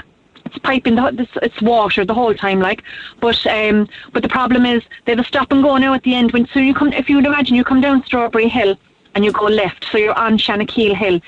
The traffic light is just outside the little church there, stop and go. There's 3 cars getting through a green light. But what's happening then is if you come up for Wellington Bridge, all the traffic has to go up Shanakeel Hill, either onto Blarney Street or up around Apple and Knocknaheeny, and it's guiding it all back down onto Shandon Street. That's way out of your way. That's way out of your way. I came down Cathedral Road, down Shandon Street. We were literally stopped in traffic. Had to text the school telling them they'd be late and everything. But what happened Monday was when you came down the end of Shandon Street, at the lights by the funeral home, if you wanted to go right onto the North Mall, they had a barrier across saying road closed. They had the same at the opposite end, the distillery end. So if you came down from Sunday as well, they had a barrier there. There was nothing happening on the road. I drove through the barrier. There was nothing. You're very brave, aren't you, breaking red lights and driving through barriers? Needs must, I suppose. You can see the full length of the road. Well, like I was on the opposite side now on Monday by the cinema, Pat McDonald's and the cinema. I was on that quay. So I could see there was no work being done. Yeah. A lot of work being done on all of the quays as well, isn't there? Like it seems to all be happening at the one time. It is, but it's forcing people down the same roads, which is causing all the jams then, and everyone is stuck in the same traffic with nowhere to go. What was your commute, say, because I think you were going to Friars Walk, is it? Yeah, I was going to Eamon Reach School, yeah. Right. And so I left my house at 8:01, and the kids jumped out of the car at the lights in Friars Walk at 8:59. And then I had to go across Friars Walk down through Greenmount to St. Al's, and I dropped my daughter there at 9:05. So the only way you would get around the Friars Walk run and getting them on time, well, without any of the grief or the drama, is to leave at 7:30 or something, is it? About that. Like my husband left at 7:20, and he was stopped at the stop and go. He said like there was 3 cars at 7:20 going for a run this morning. Yeah. It's ridiculous. Like I can't understand. It's an hour of traffic. Can they just open the road or do the roadworks at night if it means closing the road? I don't know. But it's just ongoing. It's like the section of road now from the North Mall. So you're only noticing it now because schools are back. I mean, it's probably quieter in the summer, is it? Not necessarily. Not quieter, but you're still stuck at stop and go, depending on which section of the road. But this is 13 weeks. It signs up everywhere. 13 weeks, and we're over a year now. Like, they're digging up the same holes, so they're hardly still working on the same job price. I know. Do you know what I mean? They're getting paid to do the same work over and over again. Yeah, who knows what they're doing? I mean, what it. are they doing? Is it bicycle lanes, widening the road, just digging holes for water? Pipes, all right. It's water, but that's grand, that's Irish water. But are the council not looking at what they're doing and the effect it's having on the city? Well, I heard the effect of it this morning because there was a lot of traffic updates and none of them good. We don't talk about free-flowing traffic in peak time anymore. It's the same in the afternoons, I'd say. I'd imagine it's mental, I don't know, but like just this morning was just, you could see people in cars, then were honking their horns. I didn't know what they were honking their horns for because nobody was going anywhere. That's right. It's frustration, I know now, but it's like first thing in the morning, like just, I don't know, but I think these companies are doing like 13 weeks, that's my thing, it's 13 weeks they said, and it's a year on, and the same holes. I mean, the people who they're digging outside their houses must be mental. On the North Mall there, it's a disgrace. Yeah. And then they're literally then patching, they're tarring over where they dug the holes, so the roads are all over the shop, then they're uneven, there's patchwork of tar. Do you know, I mean, if they have the road closed, they might as well tar the whole lot and get it all clean. What you do when you get home? Sit down, have a cup of tea? Because some of you were suggesting that you needed a vodka or something. No, I sat down and had a cup of coffee. I'm out in Regional Park now waiting for my friend to go for a walk. She's going to get the whole out of it. I'm going to vent to her. You've done your venting now. Leave your friend alone. Go on. Someone else to get it. Enjoy the walk, but Lisa. Anyway, something has to be done anyway, I think, because that can't be going on. A lot of text on this. Thanks, Lisa. Cheers. Somebody says the lights are gone at the back of the Queen's Oak Castle. That's why there was the 18 minutes on a red light. The lights were gone at the back of the Queen's. The junction of the North Main Street and Washington Street. Traffic along the North Main Street was crazy because those lights are gone, and nobody wants to move out into Washington Street when the lights, of course, aren't working. Well, Lisa did. She eventually said, "I can't take any more of this." Remember the days when there used to be Gardaí at the major junctions? I can remember as a small boy, they used to have white gloves on, directing traffic. Then there's been a collision at the junction of Bishopstown Road and Hawks Road, and you need to be aware of that. Can you please tell people that they should just be avoiding Sunday as well? Traffic always blocked up back up to the North Mall because of the section of the road that Lisa's been talking about being closed off. So all traffic is being diverted elsewhere. It's pure and utter madness, and also the fact that it's been going on for so long. I mentioned earlier on this morning an article on the front of the Echo today where they talk in the headline, they say infested rental homes, and I drilled into it a little bit, because they were quoting Threshold, who are there to help people with regards to housing and rental and homelessness, and to also let them know about their rights. And they were really drilling in to the story because, and again, you'll say that I'm landlord bashing, which I'm not. I'm just following actual stories that are making the news. Negligent landlords. And one of the points that we're making was they see holes in the floor with vermin coming out of them and even sewage coming into the kitchens. I'm joined by the Southern Regional Manager of Threshold down in our part of the country, Edel Conlon. Edel, good morning. Good morning, Neil. Have you ever seen it this bad? No. I'm with Threshold 12 and a half years, Neil, and I've never seen the likes of this. And why has it got really so bad? Yeah, so I suppose it all boils back to the supply issue. So there's a real shortage of affordable accommodation around the country. If you look at the latest draft report, on the 1st of August, there was 167 properties available in Munster. This morning, there were 30 properties available in Cork. When you say 30 properties available in Cork on daft.ie this morning, this would be your average Cork 3-bedroom semi? No, I didn't have time to drill down into what they were now, but I can probably, from experience over the last few months, they're probably luxury properties, Neil. Yeah. Up over the $2,000. So, not affordable for the majority of. So you'd pay $2,000 for a nice home with 3 bedrooms, would you? They're nearly up to the $2,000 now, the 3 bedrooms, Neil, there, everything is just so expensive and out of reach for people. The average rent in Cork City now is 1,670, and it's nearly 1,300 in county, So we have left rents climb and climb and climb in this country. They bought rent pressure zones in. They didn't work. What happened was they just increased the rents outside of the zones, and then that was declared a rent pressure zone, and it just kept spreading and spreading. And now we're in a situation where people can't afford the rent. And we're highlighting this at the moment through our Own Your Rights campaign. And is that to help people to ensure that they get advice and know what their rights are in terms of. You see the text that I've been reading out from people over the last day or two saying that the landlord kind of almost threatens, if you don't like it, you can go, if you give me any grief, I'll sell the property. Does that mean that people just put up with rats coming through the floor or sewage coming into the kitchen? Mould, damp down the walls? Yes, they are. They are putting up with substandard accommodation because they are afraid of their lives of getting a notice of termination in the door. Because, Neil, if a notice comes in the door now, there is a real threat of homelessness for a family or an individual. Yeah. And there's even a shortage now of emergency accommodation for people if they do become homeless. The lucky ones will have family to maybe go into for a period of time until they don't source accommodation.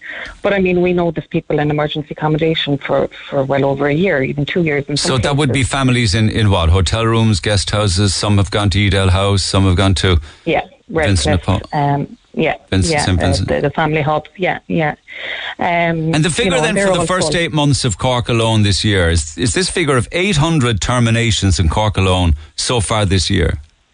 Yeah, 800 in Cork in the first 8 months of this year. That was 467 last year. So it's an increase of 70% on notice of termination cases in Cork. The figures quoted in the Echo were what the Cork office dealt with, but we could have dealt with some, in Kerry or Limerick or Clare or Waterford. But 800 deaths in Cork so in the first 8 months of this year. Now, Neil, I suppose it's important to highlight this. About 50% or even more of those notices will be invalid. So, the family or the individual doesn't have to vacate in that instance. So it's really important that people... Why are they usually invalid, 50% of them? It can be for a number of reasons, I suppose. It can be, so if the landlord's selling a property, he has to attach a statutory declaration, okay? And that may not be attached to notice, so that would deem it to be invalid. The landlord might not give the correct notice period, so that would deem it invalid again. You could also challenge, if a landlord might issue a notice for rent arrears, but in fact, actually, the rent was increased to a level above the rent pressure zone. Yeah, and you guys would know all of this, you see. We'll really delve into the cases, and look at, what were people's rents when were they increased? Was it valid? And then we can work with people. Now, landlords work really well with us too, to be fair. It has been very challenging for landlords, and I don't, as well, because there's been such change in legislation, and a lot of landlords, they're accidental landlords. So I have to say, we've had people in rent arrears with the current situation, and landlords do work with us. They that's good to agree hear. to a budget plan, and But unfortunately, and landlords love to see us get involved. Actually, because they might be able to resolve an issue with regards to exactly. But why then do I hear of stories of people in houses where they're afraid to? I mean, even you were saying that there should be the furniture is old and tatty. There should be upkeep. There should be painting and decorating going on, and people are afraid to ask for fear that they could be jeopardising their home because of how their landlord might react. Yeah, because again, it's coming down to supply, Neil. There's just no properties available. When I first started working with Threshold, there's someone who thinks notice of termination.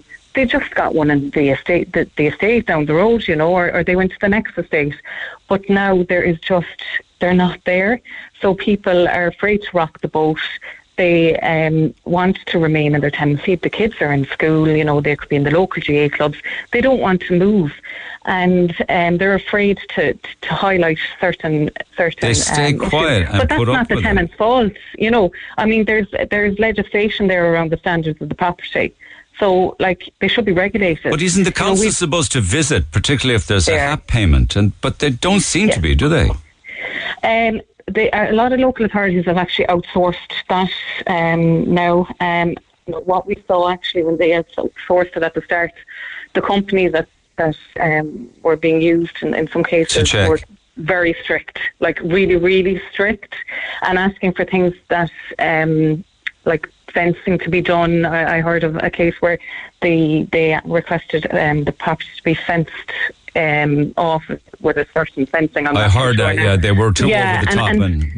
Yeah, exactly. So that actually was pushing landlords away as well, and we know that the RTP have reported that there's a massive decrease in the number of landlords now registered with them. So landlords are exiting because there's an issue with the amount of tax they pay, and so the government really need to address this issue now in the upcoming budget. Well, you can understand it if they say, listen, this is insane, the amount of time, and also they probably see this as a good time to sell and get out because it's not worth it. They do, because of they're getting great money now for selling their house, but the government really needs to address that. We need to work with landlords.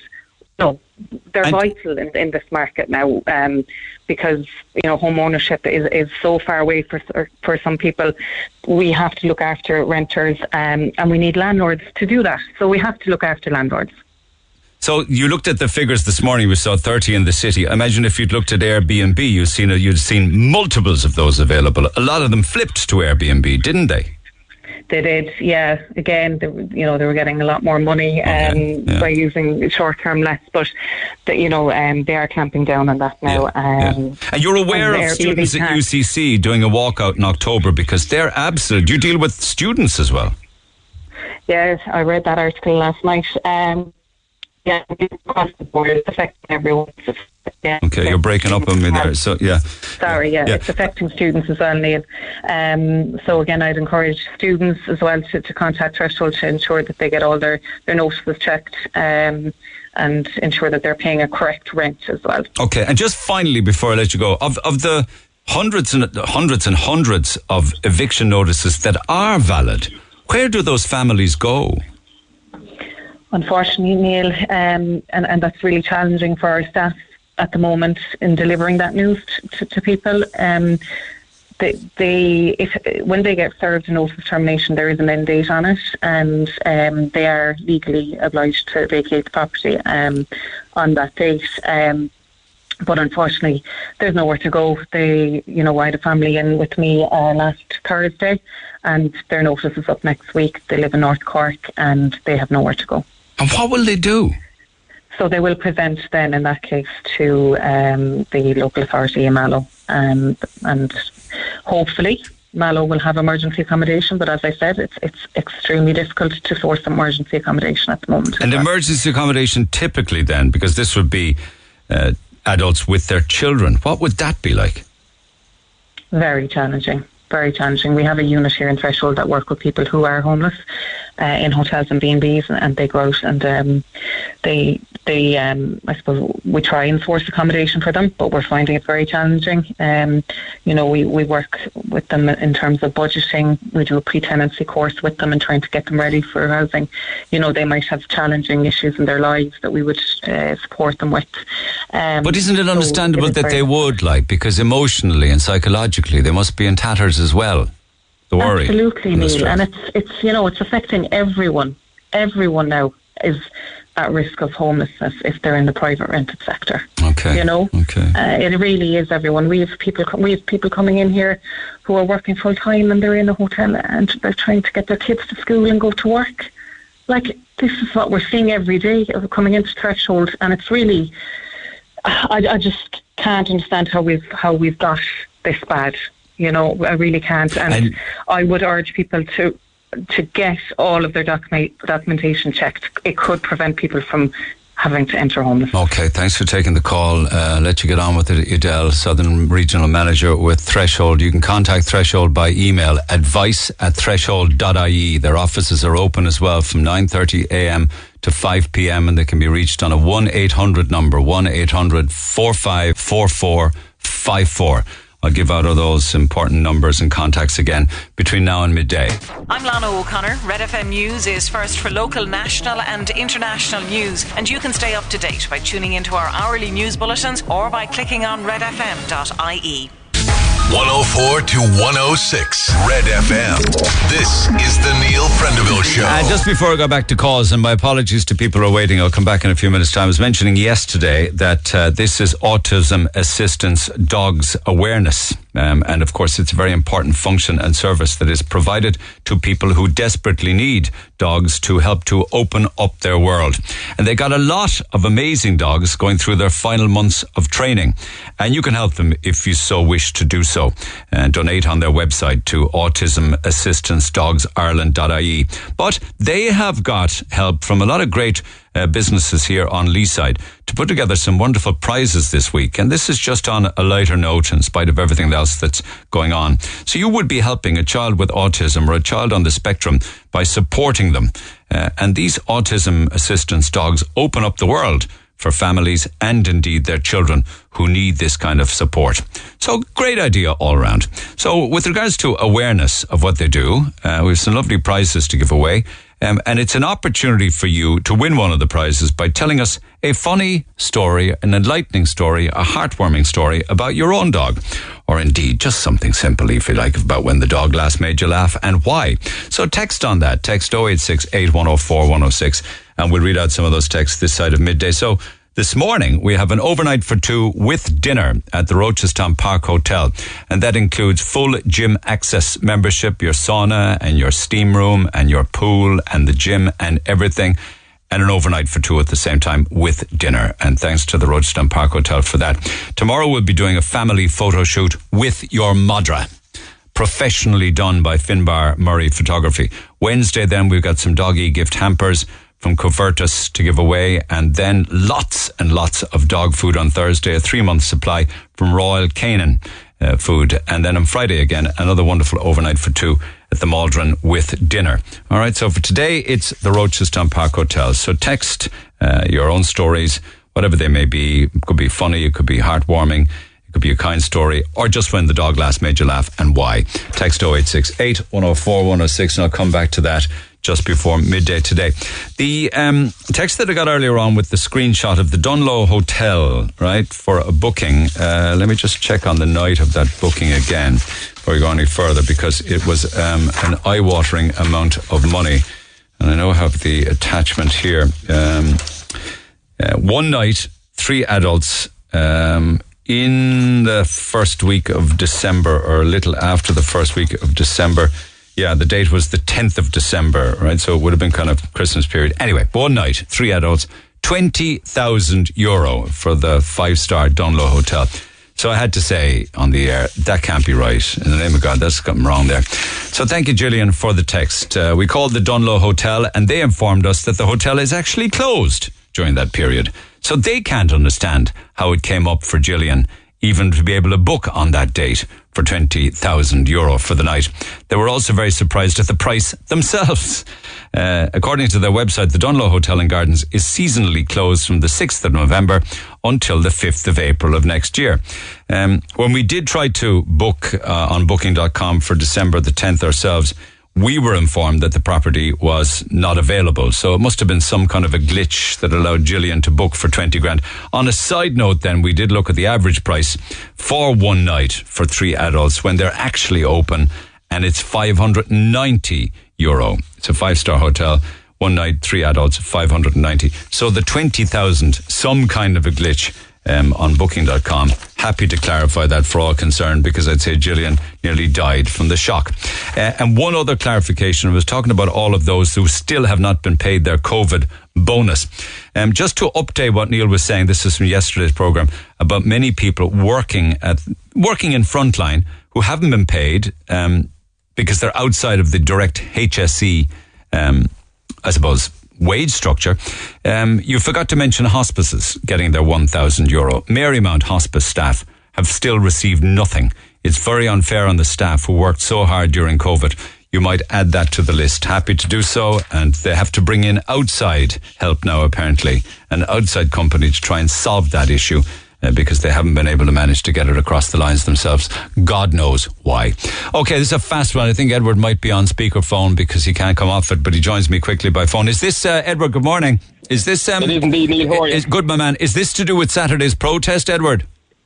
It is. It's, I suppose, on a few topics I've been listening to all morning. I suppose, look, I spoke to you kind of anonymously at the beginning of this year as well. I was in emergency accommodation. I was lucky enough to kind of get out of it before things kind of hit the fan with the refugees coming in and things like that. I suppose, firstly, I just want to point out, right, the government that we have in place were not voted in there. They should not be in there. Well, in the coalition structure we didn't ask for, The coalition structure we did not ask for, right? These people are getting more and more money every year. That's $6.5 grand bonus, all this jazz. They're also not getting involved with energy companies. Micheál Martin said, or Micheál is another call, and she's bang on. Literally turned around and said that he's not going to do what the UK did, and at least give people an idea so he could cap it, so that people could know what to expect. Well, he won't cap it, but he will tax the energy providers, he said. But what benefit that will be to the average citizen, I do not know. Absolutely none at all whatsoever. It's just, again, making the bridge between the rich and the poor bigger. That's what it's doing. That's all that's happening right now. I mean, people are going around saying that they're scared and they're terrified and anxious, but what they should be is absolutely lividly angry. They should be fuming. It's that simple. They shouldn't be putting up with this, Neil. We should not be, we are the people, and we're terrified of what our government won't do for us. There's a small, 100 odd of them up there making those decisions for what? Thousands and thousands of people queuing in pennies because they're afraid of their life to turn on gas. People switching off their gas. Not a hope. No. Do you remember about 2 weeks ago they were telling people to visit public libraries and go to shopping malls to stay warm? I mean, Jesus Christ, when are the Irish going to stand up? When is enough enough? When is enough enough? But do you think a protest, I mean, we're not the French, they go completely over the top, but do you think a protest, even if thousands turn up on the Grand Parade Saturday? I'll tell you, the French have the right idea, because that's how you change things. I'm sorry, all your walkouts and getting up and chanting, we won't pay, it'll get nothing done. It will get nothing done.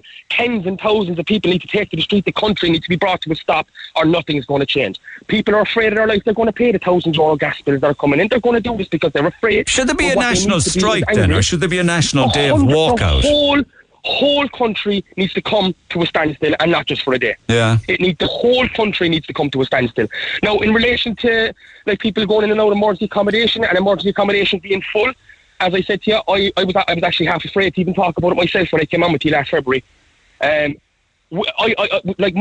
and other people were asked to leave emergency accommodation because to bring in Ukrainians. Yeah, but was that given as the reason, was it? That wasn't given as the reason, no. And I also explained that when we spoke to the council. Now, listen, as I said, I was in with the Ukrainian people. I did as much help while I was in emergency accommodation as I possibly could. I was in a hotel in North Cork. I'm not going to name the hotel. Right. We were basically, like, we were helping out and things like that. We were getting notices on the doors to leave, and we were talking to staff, and the staff knew what the crack was with management. And all these elite, rich hotel owners were working with the council to try and keep us quiet, okay? Because when I got wind of it, like, everybody's in emergency accommodation, again, fear. They were afraid to say anything in case that they lost the hotel room. Now, we had a hotel room, you know, we had our own back room, things like that. It was grand. I suppose the kind of fear was that we put in a lower quality emergency accommodation. Yeah. And well, people were moved out. I know it certainly happened. It certainly happened in the Commons. They were moved into. Where were you moved to? Or where were the people that were in the rooms? I was lucky enough to get out of it just before all the movement started happening. I managed to secure accommodation through other means, which is why I was kind of half afraid to speak about it myself. Okay, but they were literally being taken out of hotels where they had their own room and where they could get up and go to work and wash themselves, and they were put into hospitals. Okay, this is a fact. This is my experience. I found out from staff in there that the council and the hotel management were all working together. And when I spoke to the council about it, I basically said to the council, I said, look, I suppose our concern is that we're going to be moved from where we are now. Yeah. Where it's clean. We have our own, you know, like, again, I understand beggars can't be choosers when you're in that position, but our concern was that we were going to be put into a dramatically lower level of accommodation, like less quality, you know, a bit crappier, essentially. And that's exactly well, what I know that some were moved to guest houses and others were encouraged to go to Vincent's and Simon. The reply that I got to that was, you take what you're given, and you'll go where you're told. Yeah. That's what I was given, and that was to bring in Ukrainians. Okay, and that's why there's a lot of pushback, is there, against the amount of refugees and the facilities that they're being provided with? I'm sorry, no, like, Neil, we had a housing crisis before this. Okay, again, and I want to reiterate, this is my experience. I'm not going on hearsay. I know for a fact that the Ukrainians that were in that hotel didn't want Irish in there. They wanted all their own. But how do you know that, like, in fairness? Because I spoke to them, Neil. I spoke to them. Hello. Yeah. We would much prefer. I literally had a conversation in the car park of a hotel. Oh, you know, we would much prefer if it was all kind of our people, so we could have our community in here, kind of thing. Okay. Like this again, this is not hearsay. This is my experience. I was in there. I lived with these people for several months. Okay. And now, like, again, you can take that whatever way you want, but I mean, like people have thought, like, there was a chap there on earlier who was like, oh, they're getting social housing for €80 a week. Neil, it's €18 a week. That's what they're going to be getting. What does that mean, though? What are they getting for €18 a week? They're 3-bedroom semi-detached houses with solar panels, air surface air-to-water houses that all of a sudden are flying up all over the country that are going to be allocated to Ukrainians. And again, I know this for a fact. I've seen the paperwork that they were given by members of the council and social welfare departments that came down and visited them, and they actually showed me. They were lovely people, like. But I've seen it. So you saw paperwork, official paperwork, given to Ukrainians who came here from their own country, saying to them words to the effect of, stay in the hotel for now, there's housing on the way, and en route. Yeah, and this will be the cost. This is where you can apply. All of these things. How do I get to see that paperwork? Haven't a clue. Unless you can get in touch with. And you saw the amount, but surely they wouldn't have been charging a Ukrainian refugee any money for rent. But hang on, they're getting social welfare. I also helped Ukrainians apply. I also helped the Ukrainians apply for truck driving jobs. I sent them on numbers and contact information. Yeah, because they have a PPS number here, and they're treated. They have a PPS number, and they certainly get social welfare, and they get children's allowance. You don't agree with any of that then? No. I completely and utterly do. But what I noticed with things like that, whether it be housing, whether it's their entitlement to HAP, all these things, 1 to 2 weeks on average, whereas I'd have to jump through every bloody hoop in the country over the course of 16 to 20 weeks to get my HAP, social, all these things finalised, whereas it's done almost overnight for the Ukrainians. And that's a fact. And I've witnessed them coming down from Dublin on a bus to 1 week later having as much entitlements as I do as an Irish citizen, sorted in a week, whereas I'd be getting letter after letter. I need proof of this, proof of that.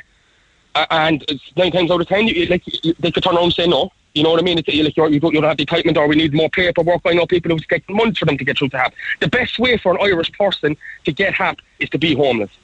It's that simple. Like it's a fact. Other than that, you're going to be jumping through hoops for weeks and upon weeks at a time. It's that. Now back to the 17th. Nothing in this country is going to change by just strolling up and down the street with, pushing the buggy, saying, we won't pay, oh no, this is terrible. When has that ever worked in this country? Because it's literally gotten worse in the last 10 years, and here we're at now where communities of tents is normal. I have friends, at least 5 friends, that are going out, buying cheap rental traffic vans, and they're going to plywood them, carpet them, and that's where they're going to live. And these are people that work with jobs, you're talking tradesmen. Like. They go from then to the job in the morning. Well, yeah, you can park up outside the job. You know what I mean? It's called van life, and that's what people are doing. They're converting bloody vans to live in. Yeah.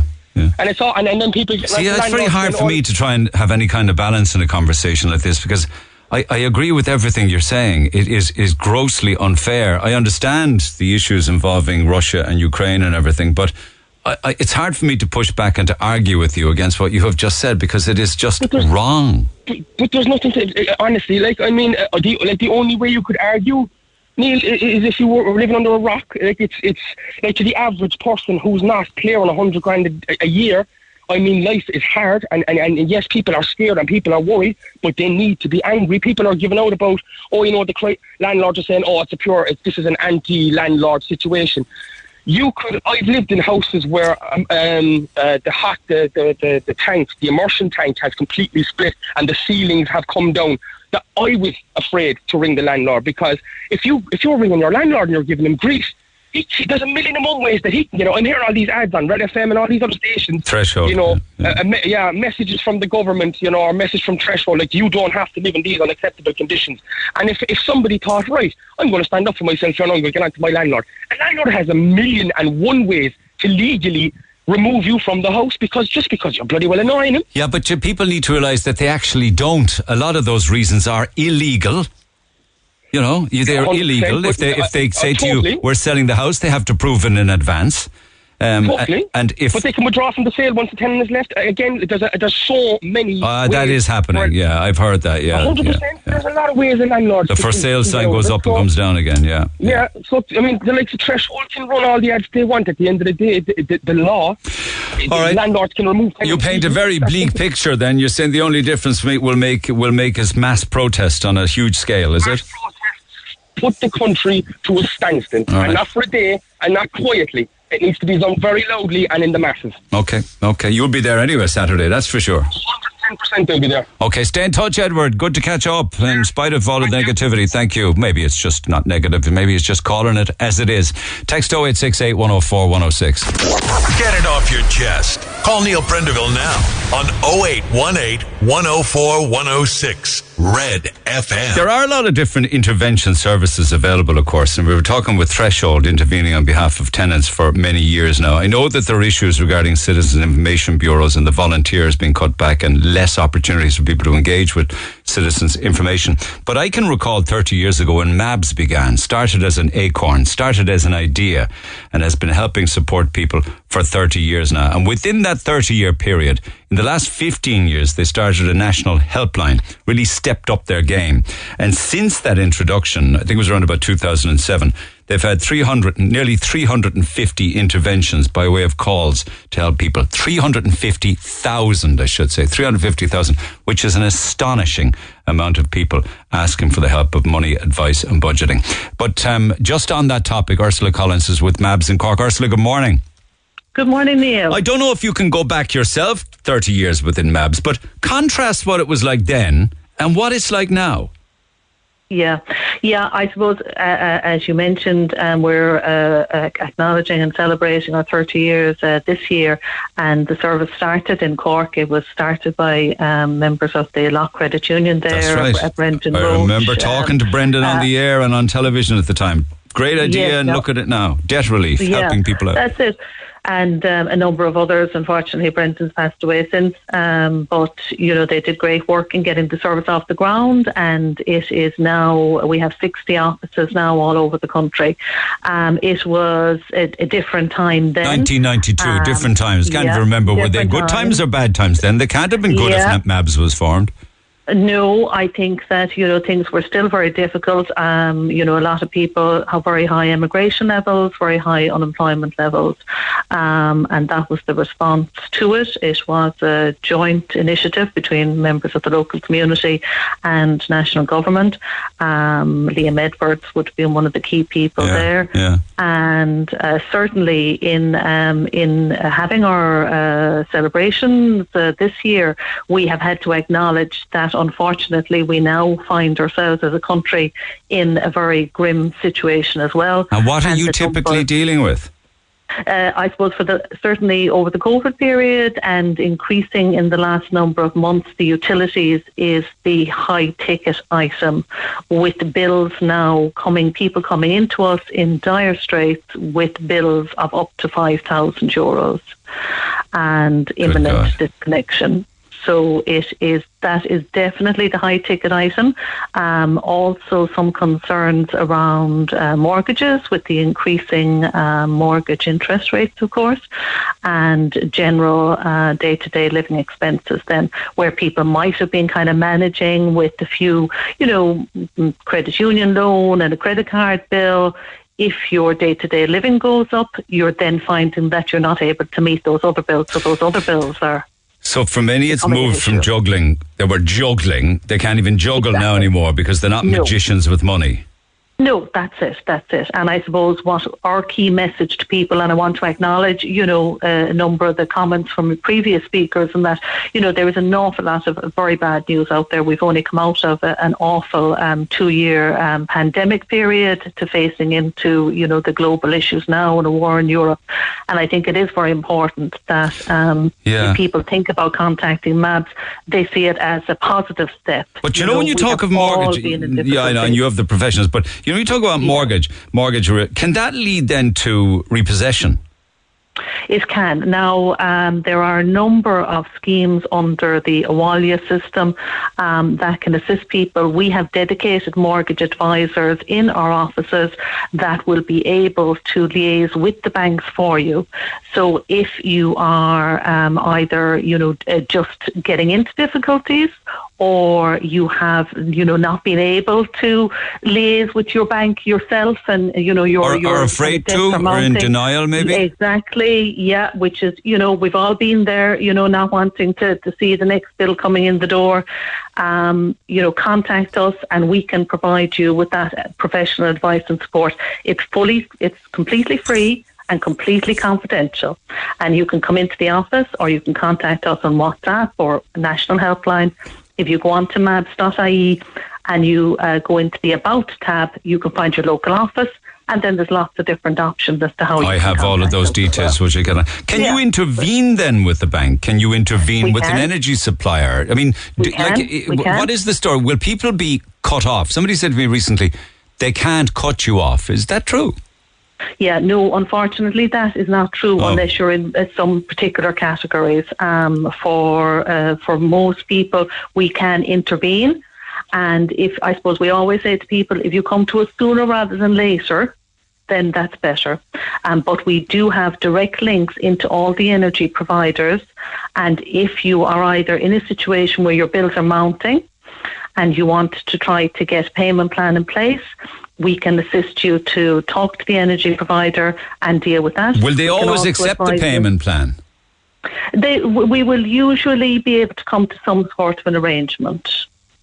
Yeah. But we have seen some disconnections in the last couple of months. Have actually dealt with clients in the recent months who are in the dark. It's already been done. They have been disconnected. Unfortunately. And then it's very difficult for us to assist, because getting a new energy provider when that has happened can be very difficult. So again, imagine having to do that job, going into a family home with children and turning off the power. Yeah, absolutely. So we do talk to people, and I guess again, the message is about being proactive. If, like all of us, you can see your energy bills increasing, the best thing you can do for the family home now is to switch your energy provider. 50-60% of people in the country have never changed their provider. So that means that you're paying, on average, about 30 or 40% more than you need to be paying. But even on the basis that you can get 40% off, doesn't that show that energy providers, it's a racket for profit? That they can offer a new customer 40% less than an existing customer. Yeah, I agree with you. And, when you look at the rates, and as well commercially, if you look at the impact on our small to medium-sized businesses particularly, are really feeling it. We see all the cafes and that closing around the place, so that's a big issue as well. Can you always manage to restructure a debt even when there's very little money coming into the house to service the debt? You spoke about credit card debt, bills, mortgages, literally. We can. It's all about income maximisation. So if you come into this, we look at what you've got coming into the house, give you any tips, and it's entirely up to you, which of the options you wish to take. And then we look at, for example, if you have a number of credit cards or, a number of bills, it's probably a better idea to consolidate them all into one. Right, and get a particular scheme going then with one provider. So those would be some of the common tips that we would run through with people. Okay. So there would be one large pile of debt that you would then break down into manageable repayments. But those repayments could be for many, many years. They could be, but I suppose, better to be kind of pushing things out and keeping on top of that payment rather than trying to juggle and going, well, I'll pay the credit union this week and I'll pay the Visa, next week, and still finding yourself in that highly stressed environment. Going nowhere, going nowhere and just feeling out of control and overwhelmed by what's coming through the door. And can you all cope there within MABS? We have seen a significant increase in July and August. We were providing services throughout the pandemic as essential workers, and we certainly had to respond to utilities, etc. throughout that. We've seen a significant increase, but we can always see emergencies, within a day.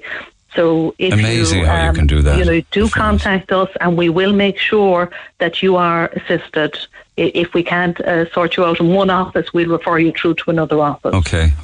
And if there was one piece of advice you were giving, is it the advice you gave about switch energy providers now?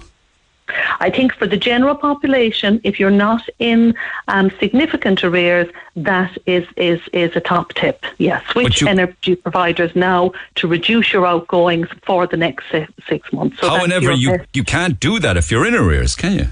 If you're in arrears, that's going to be an issue. So if you're in arrears, come into us and let's look at what we can do, and we can talk to the energy provider for you and see what we can do in terms of income maximisation. Okay, I'll give out contact details. Little cut for time, but I think we covered a lot of ground, and I'm obliged to you for taking the call. Much obliged as always, and congratulations on 30 years of great service, Ursula.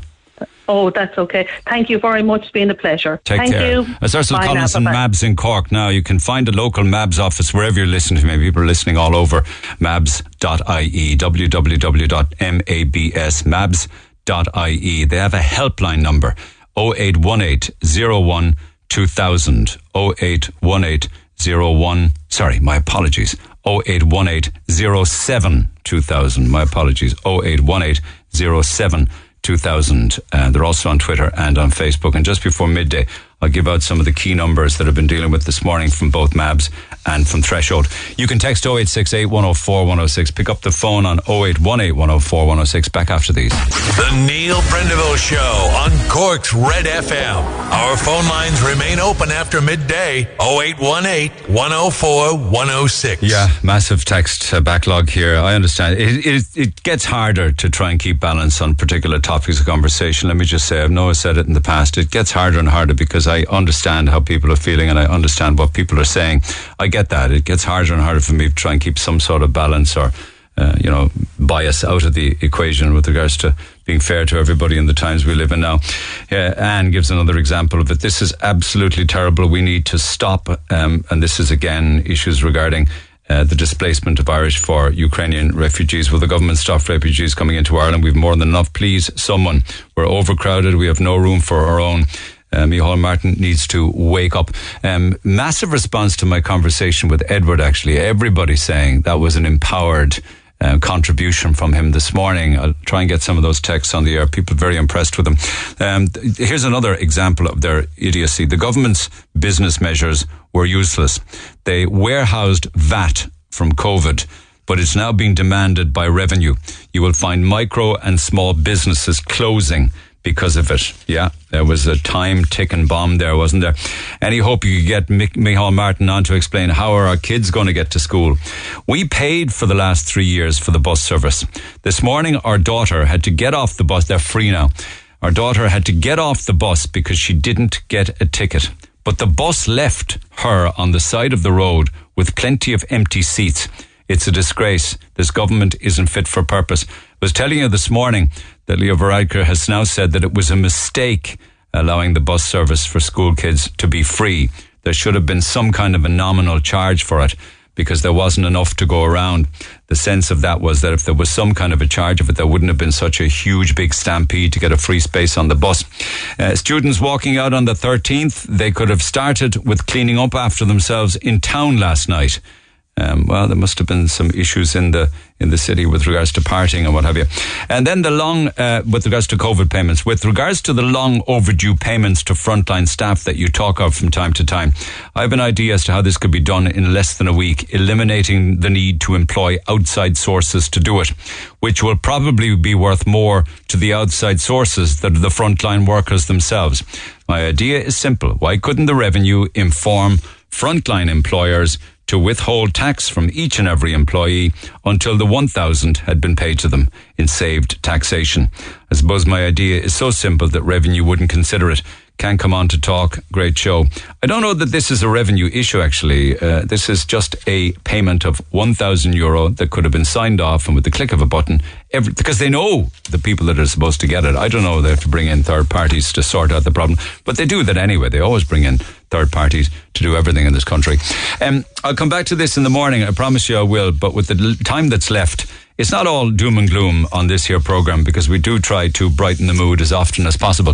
And yesterday, we had a rumour come in that George Clooney was in Cove. Somebody suggested that he visited the Titanic experience. And if he were down here, of course, that's something that he should definitely do. Is he in Ireland? Yeah, apparently. Is he knocking around? I know that Garth Brooks and Trisha Yearwood are in Ireland and are down living, I'm told, around Beaufort. If I let the cat out of the bag there, that's where they're supposed to be. But with regards to Clooney, this was a rumour that you then went on to investigate, Shea Machine. Is he in the country? Because the prereq he did with Tubridy could have been in London, would it? Well, it could have been, but there was an article that I saw in the Irish Examiner from July that said George Clooney was due to travel around Ireland and check in on his Irish relatives. Good. Now, when I saw the post go up on social media, I was actually... You were like a bat out of hell. Well, I was actually in Cove, and I had it within 9 minutes of him being spotted going into said Titanic experience. So you go looking for him? Of course I did, wouldn't you? I probably would. But anyway... For a selfie. And also, it kind of, in my mind, it kind of led to the idea that maybe he is there because he does have a connection with the Titanic. One of his relatives from Laois actually made the carpets for the Titanic. I didn't know that. So I kind of go, I went 2 and 2 equals 5. We'll go looking for him. And this is the result of the audio. Okay, so this is the hitting the ground running because you were in Cove looking for the celebrity A-lister. Searching for that something that I'll never find. No, not yet. I'd certainly know him if he came through the door. We haven't seen him yet, and I hope he does come into us. We'll set him on a tour, but no sightings of George Clooney and Titanic experience in Cove yet. But there is a link to George Clooney and the Titanic, you know that? I didn't. What's the connection? One of his relatives actually made the carpets for the Titanic. So it's not beyond the bounds of reality that if he is in Cove or in Cork, that he will be coming here. Could very possibly. And Paul Rudd was the same, had huge connections with Titanic. His dad was a massive Titanic fan and had come to Cove many times over the years, so he personally went out of his way to come in here and do the tour. Perfect. So I'm hoping George does the same. So can I give you my mobile number so you can give me a shout if he pops in? I will do. They had coffee with me this morning. I told them I wasn't signing any autographs. If you're looking for George Clooney, the only place I'd recommend, be down to the Heritage Centre, same with. Okay. And what did he have with his coffee this morning? What did he have with coffee? Nothing. And did he pay for it? Was it an espresso? Yeah, it was that espresso we took off very fast afterwards. You haven't seen him, no? No, we're not sailing with the vessel.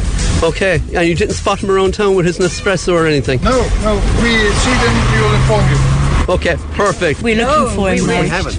Okay. We're on a hunt now. We'll give you a shout. And where have you where have you checked We've from? only just heard that he's here, so now we're going to go back into town for something else. Okay, well, he's not in the Titanic experience because I've just come from there. We went this morning. He might be in Rob Roy's.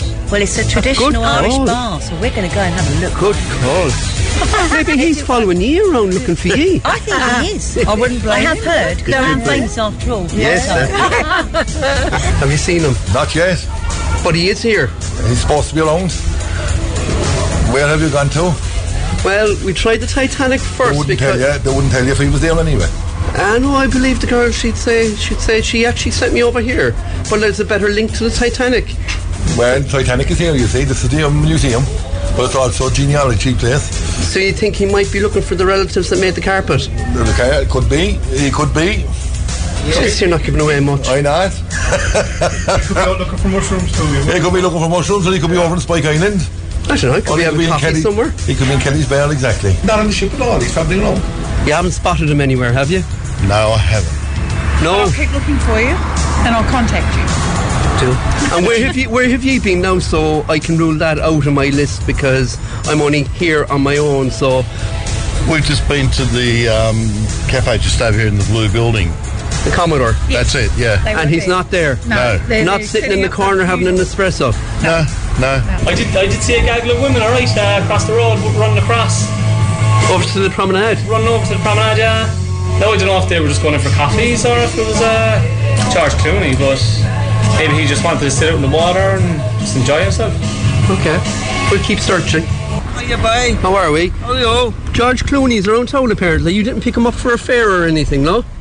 If I did, I couldn't tell you. I'd be sworn to secrecy. Would you? I would, yeah. And the wife is with him as well? I don't know about that, I can't say. Well, he's supposed to be around the town, or I heard he's in the Titanic experience. But he's not, because I was in there. I was over in the Heritage Centre. I was in the front bar. He might, unless he's following me. Well, unless he's on the ship now. He might be back on the ship. Because that's a kind of a 10-star ship, you know. There's only 300 passengers on her, and it cost you a few bob to get on her, you know. So. Are you sure you didn't pick him up in the taxi? No, I would have not. Well, I tell you now, I mightn't have known him, like. I did have a couple of trips out to Ford Island there now, and a couple of trips to the airport, but he never said hi. You know, I would have noticed him, especially his wife. Yeah, and he'd have had an espresso in his hand then, wouldn't he? Oh, of course he would, yeah, you know, especially with that edge, you know. Yeah. And we made him famous after the movies. So you're looking for George Clooney yourself, yeah? I was looking, but I heard he's taken. Oh, but did you see him around town or anything? No, I didn't see him, unfortunately. Where did you try? Just here, on the jetty. Okay, because... On the pier. I wonder, is there a private tour because everything's locked up here for Spike? Maybe that's where they are. Ah, intriguing. Yeah. There you have it now. The plot thickens. Will continue. I wasn't here at morning time. I'm here since 2 o'clock only. Okay, so we know from 2 o'clock onwards he didn't come over this side of town. No. Okay, thank you. Sorry, madam, you're not waiting for George Clooney by any chance? I have found him. Where? How are you? Good. No, apparently he's here, but... Oh, is he? He's around town. Okay, well... But unfortunately for you, he's with the wife. Well, you know, he's a little younger than I am, so I'll let her have him. Huh? I'll let her have him. I've got my handsome fella's in there, so... You wouldn't prefer a toy boy, no? Nah. Been there, done that, and I don't want to train him. I don't need to train anybody anymore. I'm done. He's my toy boy, with my toy boy. George, if you're out there, oh brother, where art thou? If you have a mobile phone, give us a ring. I promise not to say where you are. We just want to know if you were in Cove yesterday, because Poirot of the radio station was down looking for you. 0818 104 106. Oh brother, where art thou? What was in Cove yesterday was the World.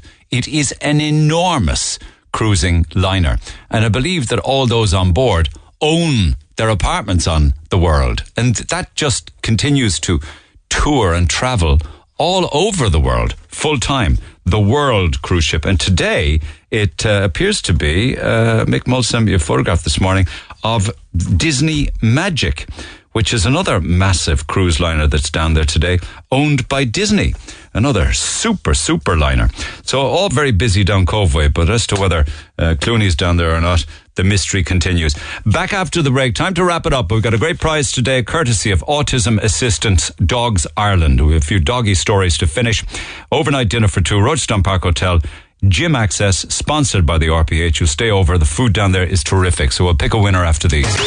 Talk to Neil Prendeville now. 0818 104 106. Cork's Red FM. Right, we'll keep the call short, lads, but this is a lovely one from Yvonne. She says they have a 10-week-old Jack Russell Terrier puppy, and they got him 2 weeks ago. A lovely puppy, called him Odie.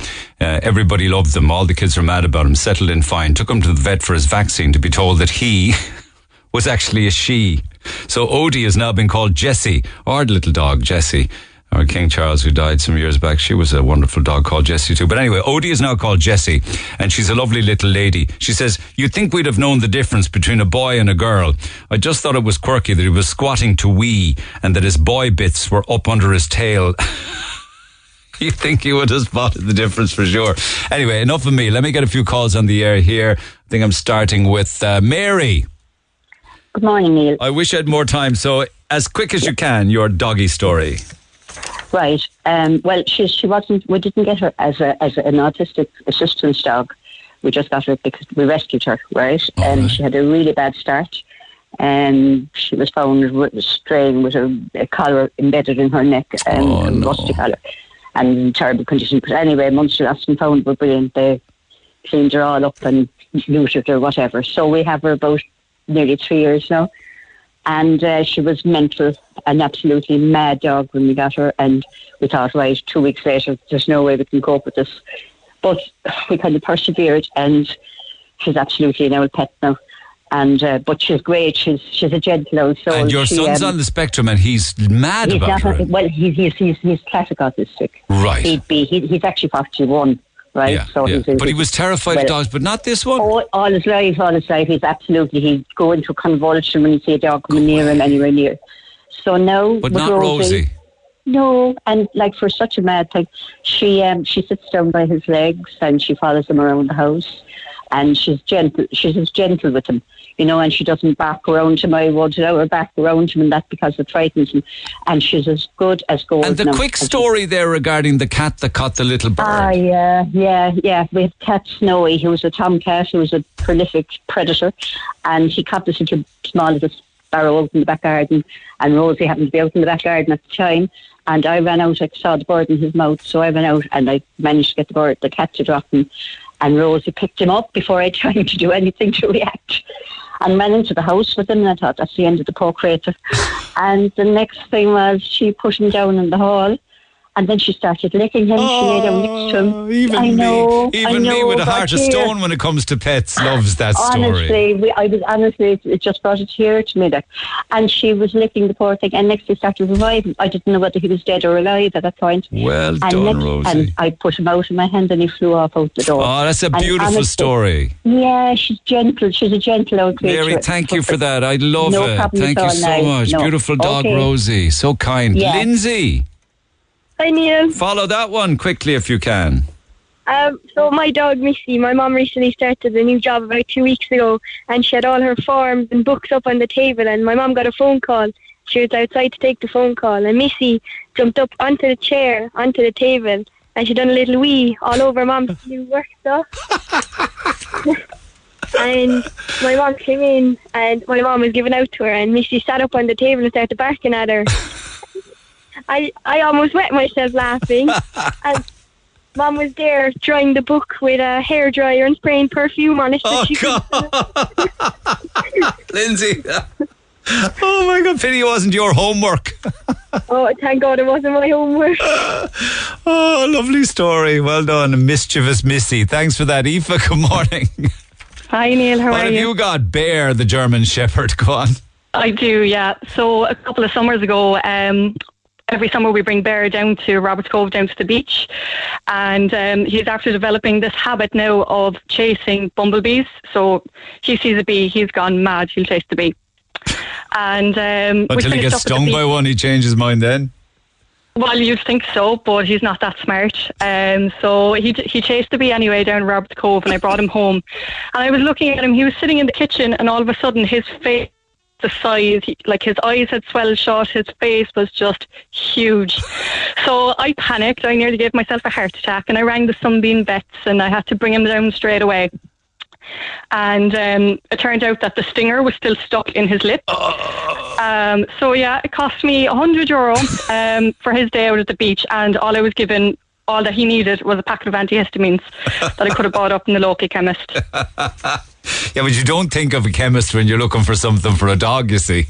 You think of the vet. Absolutely not. And to this day, that was 3-4 years ago now, and to this day he's still chasing bees. Like, the dog is 40 kilos and I nearly have to jump on top of him to try and stop him. Why hasn't he learned to stay away? They sting, they're painful, there's bad news isn't the end of it. Do you know what? He's an absolute spoiled brat, and I think he just does it just to annoy me. All right, well said. Thanks, Aoife. I'll give more time to this tomorrow, so you have an opportunity to text your own stories between now and tomorrow. Text 0868 104 106. But I'll love you and leave you with that one. Overnight 2 for 2 with dinner at the Rochestown Park Hotel, including full gym access, sponsored by the Rochestown Park. Wonderful opportunity for a great overnight in a great hotel. Mary and Rosie. That's a lovely story about Rosie, the rescue dog, particularly the story about rescuing the little bird, bringing the bird in and licking it back to life. I think that's absolutely beautiful. And today's prize goes to Mary and her son, and indeed Rosie, the dog. We'll do more of those tomorrow, I promise you. Can I just leave you with some of the contact numbers from this morning's program from those of you that might need help or intervention? Threshold are available on 1-800-454-454, and MABS have a helpline 0818 07 2000 0818 07 2000. I'm out of time for now, but I do have some family passes to give away for Cove Heritage Centre. We were talking about it as Seamus was down there looking for Clooney yesterday. So the Queenstown story is the story of Irish immigration. It's well worth a visit. We have 3 family passes to give away for Cove Heritage Centre now. Take yourselves and the family down of a day, or indeed on the weekend. You will not regret it, in the beautifully restored Victorian railway station in Cove. Pick up the phone now, 0818 104 106. Have a good day. I'll see you tomorrow. For more Red FM podcasts, go to redfm.ie/podcasts.